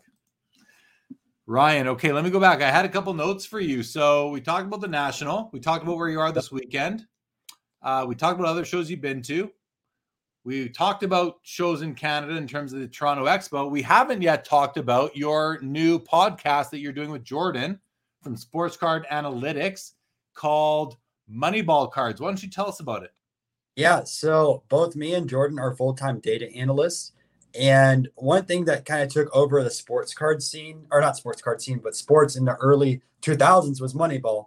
Obviously, Bean went over to Oakland and revolutionized how all the different teams started evaluating players and figure out what the best values were out there. So me and Jordan talked for a little bit, and we decided to build out a podcast based around looking at more advanced stats of cards. So not only are we going to look at like specific values and use tools like that, but we're going to deep dive and compare different players, different eras, and take a look at things that people aren't really diving deep into. So every week we're doing different things. Like last week we did a Mythbusters episode where we were comparing defensive players and also pitchers. So a lot of things that get spewed throughout the hobby is like, oh, pitcher cards, don't invest in pitcher cards, they're worthless, or don't buy defensive players, you're never going to make any money on defensive players. So we kind of deep dived into it. We took hours and started researching it. I built out a full spreadsheet based off of 20 different players, compared both just a general reference stat of WAR, which compares different players from different eras. It's not perfect by any means like that, but just going by WAR, I did an average of a 75 WAR for both batters and pitchers. I did 20 different cards all the way from 1888 Allen and Ginter to 2018 Topps Baseball. And I tried my best to make sure everything was either like a high series rookie cards, if they were both the same, like for example, N49 Bowman, or if they're just like normal low series cards. So built out that whole spreadsheet, looked at, compiled all the data, and I found like pitchers or batters are worth pretty much 60% more than a pitcher card. And then I went through that as well and started comparing like, okay, if we know the 60% multiplier, what batters are undervalued and what pitchers are undervalued. And from a pitching perspective, it should be no surprise with this one, but Randy Johnson is the most undervalued pitcher in the hobby, especially comparing him to Griffey prices, when Randy Johnson was the better baseball player than Ken Griffey Jr. Obviously, now you have to put in the popularity aspect of it. And that's something that we're going to be taking a look at this week. So in this week's episode, we're going to be looking at both the search volume data on Google. So one of the tools I use at work is SEMrush, and it gives you Google information on how many times people search things, both geographically and also across the world in different areas, how many searches per month. So we're going to be using that. We're going to also be using jersey sales. So obviously if someone wants to buy a jersey, it can kind of show you how popular a player is. And there's a few other things that we're going to be taking a look at and start compiling the data, seeing, okay, what players get affected most by search volume, what players get affected most by jersey sales, let's say PSA submissions and things like that, and just run all those numbers. And we're going to make an episode out of it this week. But every week we're trying to do something a little bit different and deep dive into things that no one else is doing. So I got to ask, you say, Randy Johnson, better player than Griffey. And I mean, he was obviously a dominant pitcher, and I'm not agreeing or disagreeing with that comment. But I got to ask about Greg Maddux, because when I was watching baseball, and I was watching baseball in the 80s and the 90s, Greg Maddux was like one of the best guys I ever saw. How and do you know, have you looked at him? How does he rank against Randy Johnson? I'd have to do a head-to-head comparison. Greg Maddux was known more as throwing those 9-inning games, low pitch counts. He wasn't as much of a dominant strikeout pitcher as Randy Johnson was. So there are two different types of pitchers within the game of baseball. I mean, he was more of that finish the full game. Randy Johnson was going out there, get 10, 15 strikeouts per game. And that's why, like, if you look at the strikeout totals, Randy Johnson is right up there with Nolan Ryan. But Greg Maddux is another player. I mean, his Tiffany cards are dirt cheap. I picked up a 9, I think last year, for like $40 or $50. Yeah. No brainer. I don't know why this comes to mind, but I remember Fernando Valenzuela was all the rage in the hobby. Dodgers. I mean, early on, and like, what was that, 82, 83, 84, something like that. And no one collects Fernando Valenzuela anymore, but he was the hottest thing going. That's like Strasburg today. I mean, Strasburg came out and everyone started throwing so much money into Strasburg. And I mean, unfortunately, Strasburg and Stanton are kind of the same way. They both have had injury-plagued careers, and they're going to be big what-ifs. I mean, heck, look at Stanton with who knows how many home runs he would have, especially playing in New York. And Strasburg, imagine how many strikeouts he would have if he had a full, healthy career. Something will happen with that 2010 rookie class. Yeah, so here we go. A couple of people are saying, whoa, calm down about the Randy Johnson better than Griffey. Anthony George says, kind of laughs. And the thing is that you're talking about two different positional players. Like, you can't, it's like saying, Wayne Gretzky was better than, or Patrick Waugh was better than Wayne Gretzky. Like, you can't really make that comparison. You know what I mean? But you did make it. So do you want to explain that? I think it's fair. Why don't you explain that a little bit? Yeah. So one of the metrics that different sites use, like Fangraphs and also Baseball Reference, is WAR. And WAR compiles a bunch of different stats based off of a player. Takes a look at the era that they played in, the different teams and ballparks they played in, and tries to combine everything from both, let's say, the defensive aspects, the base running, and pitching. And that way you can compare a player from, let's say, the 1920s to a player today and see how their WAR and compares like that. And every site has their own formulas. You can dive deeper into them and see how they're computed. But this is a way that you can compare players from different eras and players from different positions based around it. So, like, for example, a center fielder is going to get more defensive WAR. This is a harder position than someone that plays right field, just based off of how good you have to be to play that position, based off of different types of plays that you can have. And also, WAR is kind of like expanding stats. So as more advanced baseball stats get implemented, different sites update WAR. The one drawback right now with the stats is the catcher position. And Baseball Bits, which is a really, really great channel based off of advanced data in baseball, talks about how Yadier Molina isn't properly associated with how WAR is properly commuted right now. It doesn't really impact different framing stats, doesn't really show like how great he was at throwing out base runners. And there's a few other things right now that really affects the catcher position. WAR is by no means perfect, but it's a really good way to compare different players. Okay, fair. Well, here, Birds on a Bat makes a comment, says it has a whole host of issues. It's a bit reductionist and problematic to use it as if it's the law of the land. Remember, it's a model. It's not reality. I'd advise you to shy away from this. Well, I think you said at the end there, you're not, you do understand it. You do understand it has some drawbacks. Absolutely. Or limitations even. Yeah. I use it as a basic reference point from that. I try to act out the WAR from both pitchers and batters when comparing. So Hockey Guy says this is not at all how I understand WAR, and I just want to say that I read up on WAR. I didn't study it close, but I read it. I'm like, I don't even understand this, so I just sort of gave up on it. But it'd be nice to have a really good understanding of it, so that but I don't follow baseball close enough to care really, and I don't buy or collect or invest in baseball cards enough, like modern day guys, to care really. But it still would be good to know because I hear people talking about it, and I would like to understand it so that I could also understand its limitations. Sure. I think that could be a good episode. We're deep dive into WAR. You do that episode, and I will watch and try and learn from you. How's that? Perfect. Right on.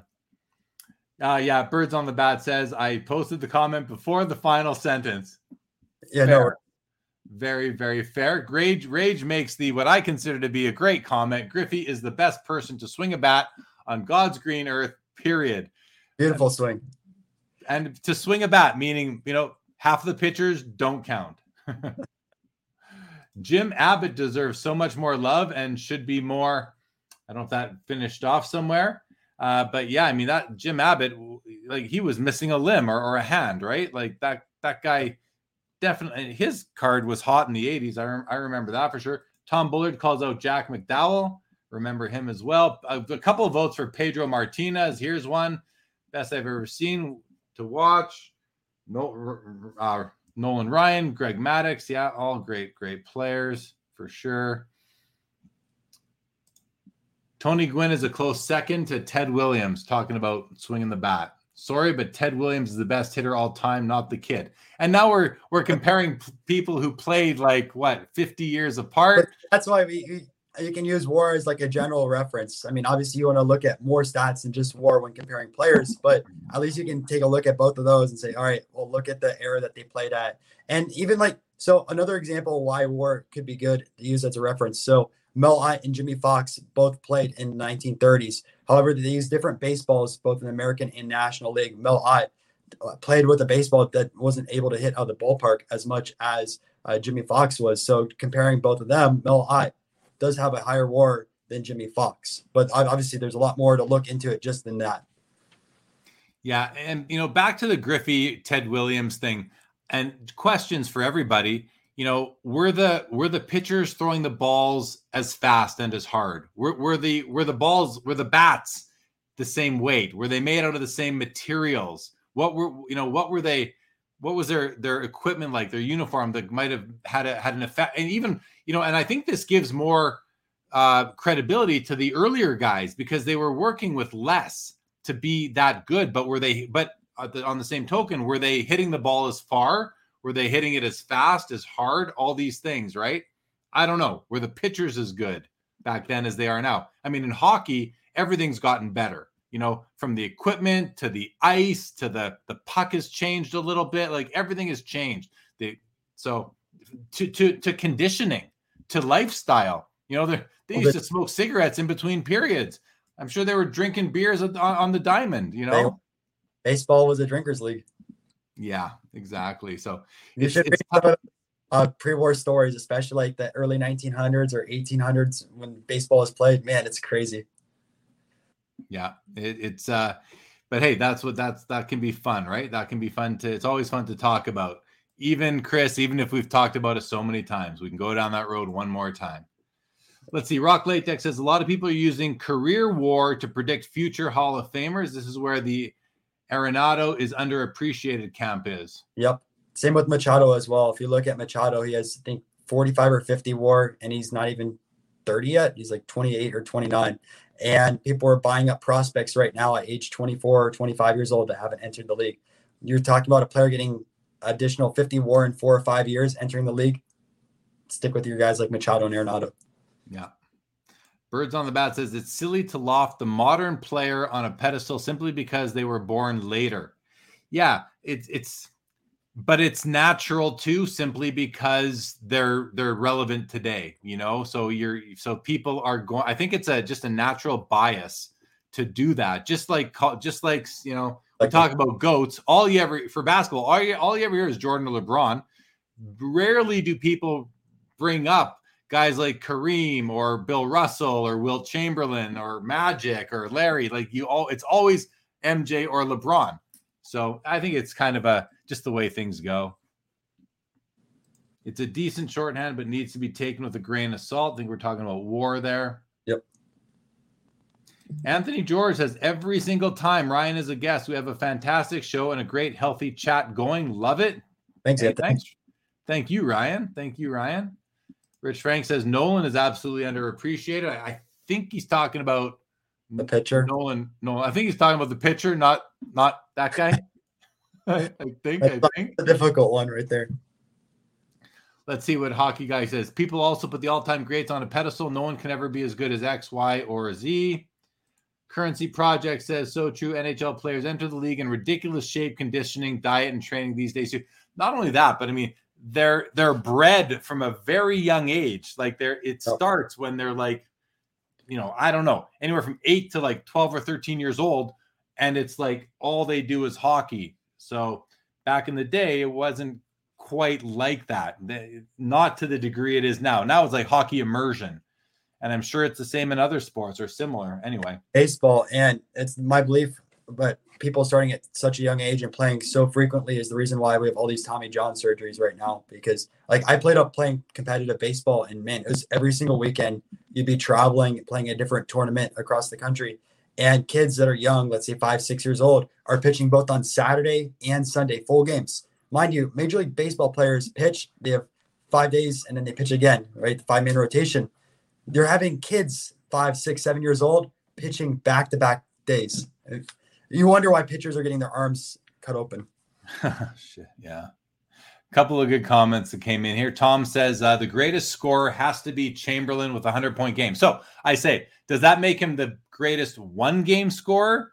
Because Kareem Abdul-Jabbar, I believe, is the all-time leader in points, or at least he was. I don't know if he's been overtaken now by a modern guy like a LeBron or someone like that. But does that make him the greatest scorer of all time because he had one game with 100 points? I don't know. Legit question, and I'm not saying he is or isn't.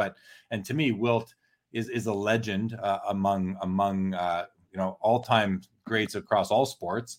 So won't argue with that comment, but think we could talk about it a little bit more. Good evening, Jason Pringle. Great to have you, buddy. Andy Max says, how about comparing Tiger Woods to Jack Nicklaus? Huge debate, and the equipment factor applies. fair. Like in basketball, what has changed? The sneakers and has the ball changed? Like, and I'm not talking about the 3-point line and stuff like that, but equipment wise, like all they have are all that matters are sneakers. Like the height of the rim hasn't changed.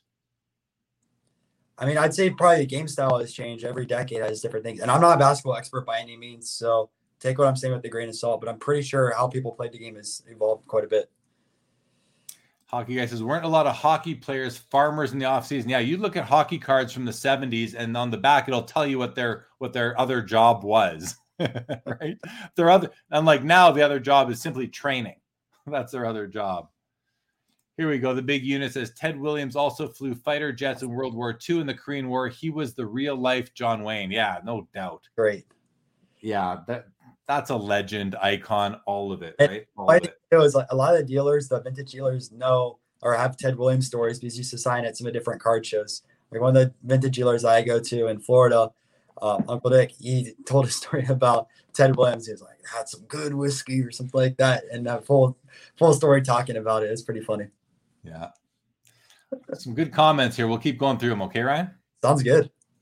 Birds on the Bat says the most undervalued players right now, relative career success and card populations are Pujols and Ichiro. Overvalued, shockingly enough, is probably Trout. 5,500 PSA 10 is nuts for $3,000. Yeah, the Topps update. And the thing about Trout, too, he's a great player. He does have some injury concerns with it. And war-wise, other stats as well, advanced stats, he's a stat darling, like really, really good. But a lot of people have to remember, players start declining in their 30s. So you still have that full risk. Is Trout's production going to stay flat? Is it going to decline a lot? Is it going to go way up? There's a lot of players that do extremely well through age 31 and 32 and then decline. If you look at a lot of Hall of Fame careers. All right. Skeppy says, true measurement of a player comes from the players they played with and against. Yeah, something to be said for that. That's why it's just so hard to really make these comparisons because there's so many factors. Johnny V says kids are throwing curveballs at 11. That's why you are seeing that's another issue as well. Yeah. Rage sets me straight. Bill Russell better than Wilt. Look at the accolade. I don't think I said otherwise there, but thanks for that. And I'm not saying you're saying other than that, but Bill Russell better than Wilt. As far as scoring goes, I think is what the comment was, because the other one was that Wilt was the greatest scorer. So there's going to be debate and all of this all the time. And hey, that's part of the fun of it all, right? Yeah, Tom says the 3-point line changed. It did, but does that change the skill set that you need to play? I mean, it changes strategy and it changes points for sure. So I get that, of course, but it doesn't change. I don't think it changes your skill, like or not your skill, but I don't think it changes the way you're able to use your skills. Maybe it does. I guess it does for shooting. Got to think about that. It'd be harder to get a shot from farther away. So I don't know if it moved in or moved back or however it happened with the 3-point line, because I mean, it's a lot harder to make a half court shot than it is from 10 feet away or 15 feet away. And the reason why I'm kind of hesitating on that is because I'm thinking like, well, once the 3-point line is introduced, players are going to start practicing more and they're going to get better at hitting 3-pointers because there's incentive to do so. Right. So I think that probably does have an impact on skill because they're going to develop that skill now with more vigor than they otherwise would have. 100%. So, Daniel Busby, I still say Kobe holds a single game score. Did he ever have a 100-point game though? I don't think so. I don't know if he did or not. Steven said 81.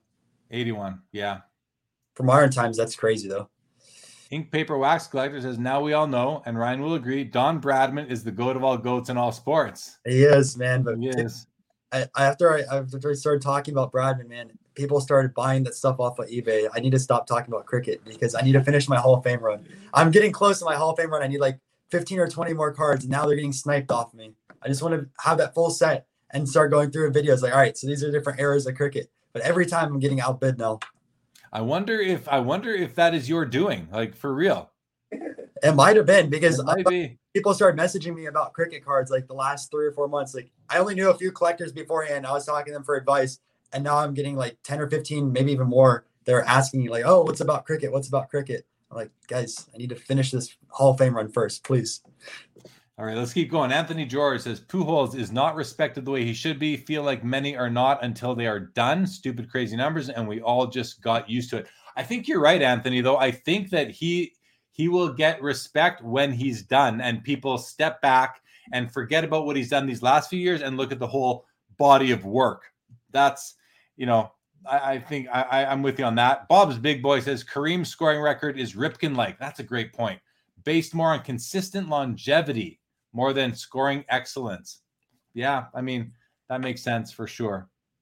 Flipping Steve, I remember that Ted Williams story he told us at the National. Yeah, so Steve and I went vintage shopping. We're going to do the same thing in Philly as well. It's going to be a lot of fun. But, man, Uncle Dick's a great guy. If you guys go to a card show and you see him over there, he has a bunch of different binders, a lot of vintage stuff as well. You need to talk to him because this guy has so much knowledge about cards and sports history, and he can tell you stories for days. Cool. Good to know. Good tip. Good tip for card shows. Tom Bullard. I didn't say Wilt was the best player, just has to be the best scorer, as in most points in a single game. Definitely better players and scores overall. I mean, there's got to be an argument for Steph Curry being the best scorer of all time at this point, right? I mean, you're not a basketball guy, but to the chat, even I think I see people making that argument all the time. I watch him. The guy. I mean, cards are expensive, so I'd assume that the market kind of thinks that. Yeah, but when you watch him play, it's very rare that he misses a shot. Like, I don't know what his completion or his success percentage is, but or shooting percentage, what is it? Like, it's got to be the highest in a long time, maybe of all time. I'm not sure. Ted Williams lived 2 houses down from Rage's wife growing up in Dedham, Massachusetts. That's cool. Oh, wow. We're way behind in the comments. We're not going to get through them all. Hey, we can go on for a bit. It's fun. All right. Sounds good. Hockey guy, Ichiro is a GOAT. Rich Frank, Trout's best days are past him. Birds on a bat. Meanwhile, Ichiro 01 PSA 10 is pop 132. Pujols is 227. And Pujols is way better than Trout through his first 10 years by all accounts. Birds on a bat. Thank you, Birds. Glad you're enjoying it. Thank you, Ryan, for joining as well. The conversation. Appreciate it. Yeah, for sure. Rich Frank, Ichiro brought me back into the hobby. That's saying something right there, for sure. Ichiro is the original Ohtani, man. Yeah. Birds on the... Oh, you are welcome, Birds. Thank you for being here. Mercer 85, a properly thrown curveball is a safe pitch to throw at any age. Coaching is trash at coaching of CB. What's CB? I don't know CB. Is trash at youth. Okay. Well, like I said, they overused pitchers, man. I threw probably 200 pitches in a weekend, and I know a lot of other people that did as well. Busby says, can you imagine if Ohtani can keep up what he's doing now for 10 years? Yeah, that would be insane. But just like looking at the data side things, he's 28 years old. You're expecting him to do this at 38. It's just so tough. I mean, Nelson Cruz has proved me wrong, but being able to both pitch and hit till 38, I think it takes a toll on his body. A lot of things have to not go wrong between now and then for that to happen. Rage says, I love the camaraderie in the chat. Yeah, where were you guys all in the last episode? Could have used you all then, for sure. You guys got to come out and support more on the first show. Like, it's all good. Bob's Big Boy says, the best value in the hobby is 0405 game used jersey LeBron cards. These cards are game used from his rookie year. Imagine if MJ had a second year card with a game used jersey patch from rookie season. See, that's I used to do this, Ryan. Like, Bob's Big Boy is onto it. I used to say that the best cards to buy and I'm going to speak it to hockey. Ryan's taking a note. He likes that advice. I have all my notes here. Like, I try to learn as I go, right? Everyone here. So I used to say that in hockey, when the Cup RPA came out and they were player worn or photo shoot, I was like, well, wait for the second year cards. Buy that player's limited logos, which is going to be game worn. That's a better card. And I thought there was something to that, and I still think it's a better card. Like, it just makes logical sense. However, the hobby puts so much value on RC that it overrides what the card is made of. It just does. It's funny though, because like traditionally, even like pre-war and some of the 40s and 50s cards, it's so out of whack. Like for example, like Roy Campanella, we talked about 49 Bowman, but his 52 tops. I know it's a high number and scarcer, but card way later in his career is worth more than the 49 Bowman. See about the mantle, right? The 50 tops mantle is worth more than the 51 Bowman. I know it's the high number, but there's a lot of rumors that this 52 tops mantle was a double print. So right, but also there's also the I believe fact that a lot of those double print cards were dumped into the river. Yeah, they were. So, and the other part of it though that really has to be contemplated in the discussion is that there's way more people that collect the 52 top set. Absolutely. So that's why the Campanella and the mantle are just more expensive than the Bowman, the earlier Bowman or Leaf cards. Yeah, I'm not going to disagree. The weird part though is Jackie Robinson also has a 49 Bowman and a 52 tops, but the price doesn't accurately align with that. So two different players in the different sets, and one is higher for 52 tops, one is lower for 52 tops.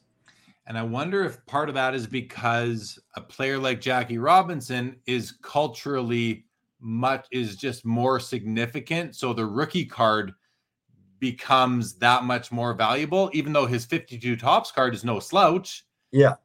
But his 48 Leaf is, and I love that card. It's my favorite card I have probably. And you have a 6, right? I think. What's that? You have it, what, a 4 or 6? I can't remember. 6. Yeah. Yeah. An off-centered 6. Yeah. Okay. Look, good chatter. Tom Bullard said they also used to tip off after every score and didn't introduce the arrow until later than I thought. Want to say 50s or 60s for some reason. Anyway, I don't know that, but that's interesting comment.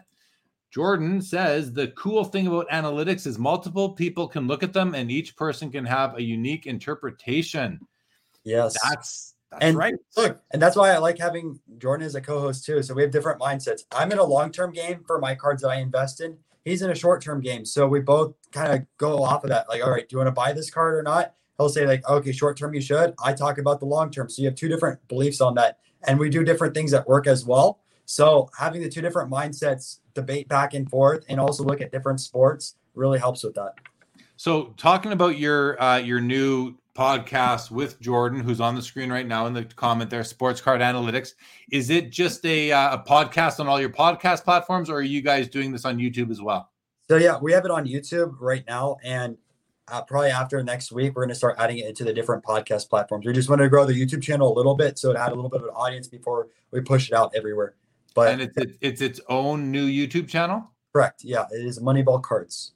Got it. So guys, make sure you all check these guys out, give them a subscribe, and check out Moneyball Cards on YouTube.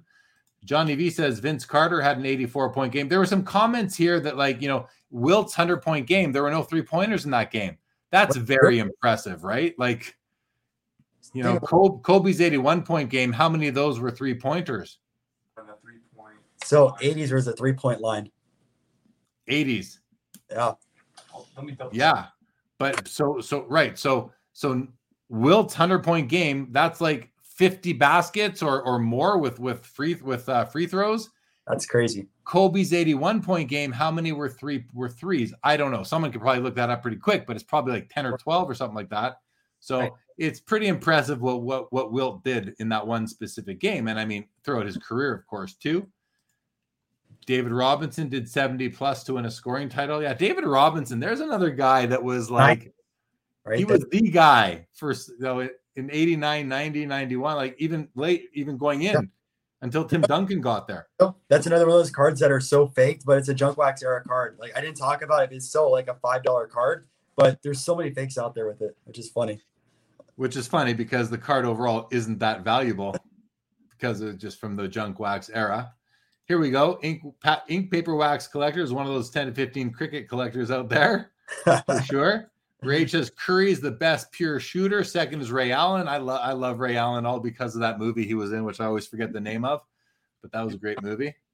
Steph, certainly the best shooter. I think it's hard to argue Steph is a superior scorer to Jordan or Wilt, but shooting, absolutely. Makes sense to me.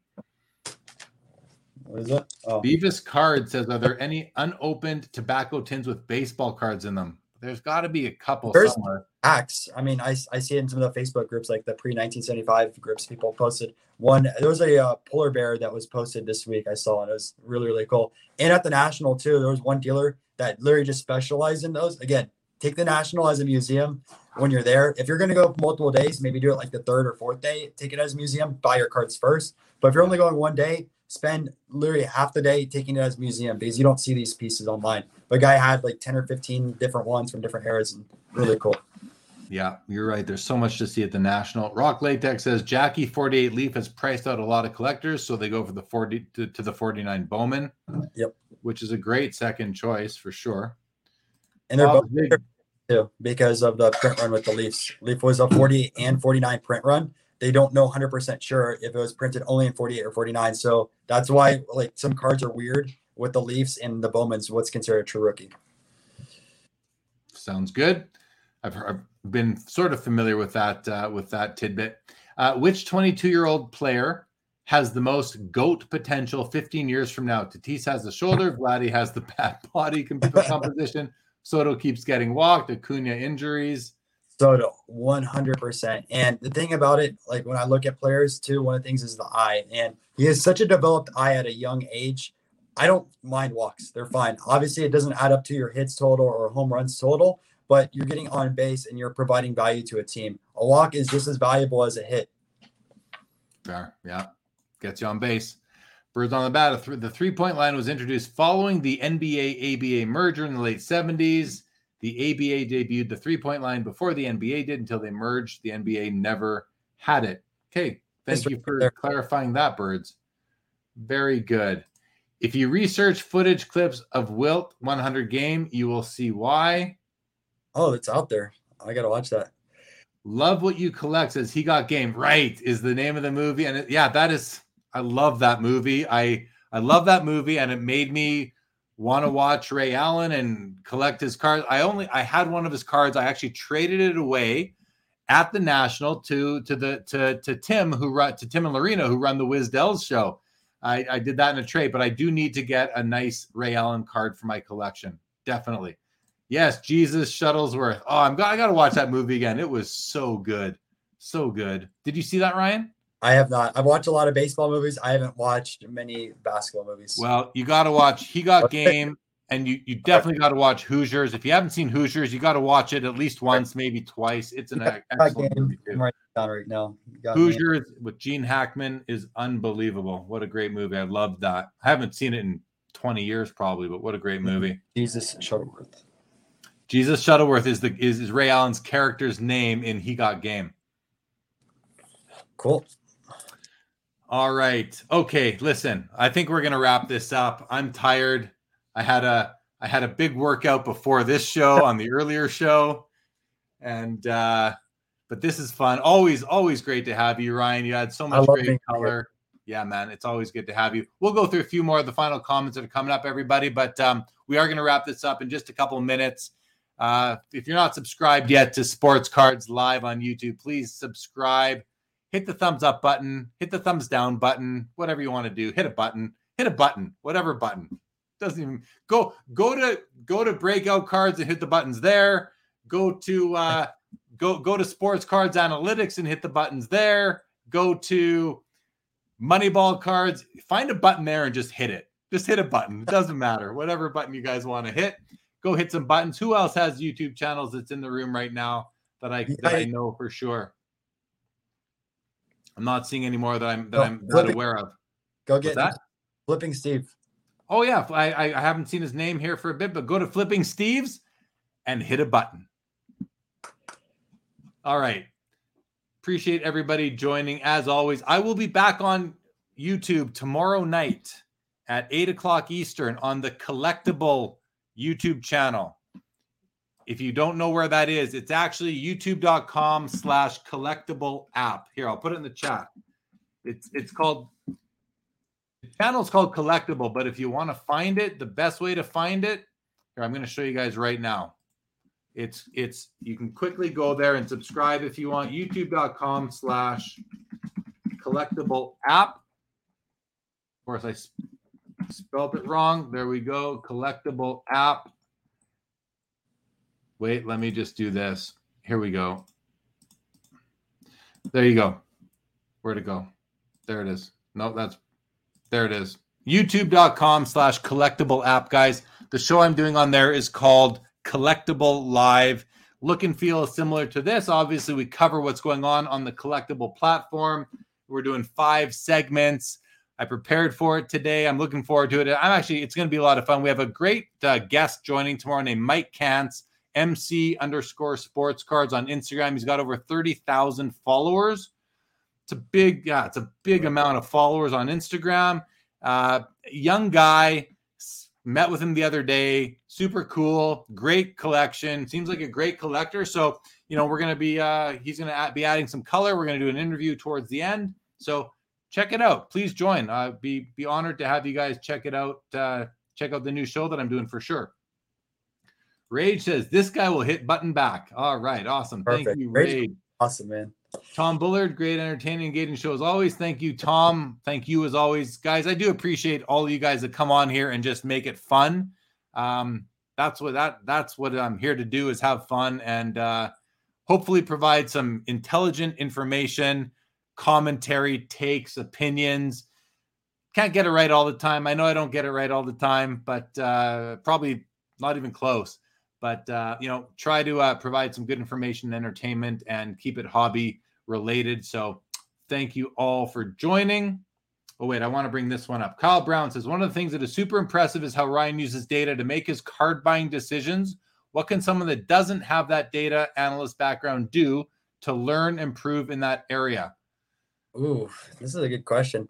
So first thing I'd say, as cliche as it is, because we were talking about movies, is watch Moneyball, because it's literally talks about the whole data revolution with sports, and at least in particular baseball. So I'd recommend first watching Moneyball. It changes your mindset a little bit on the movie or your podcast. The movie.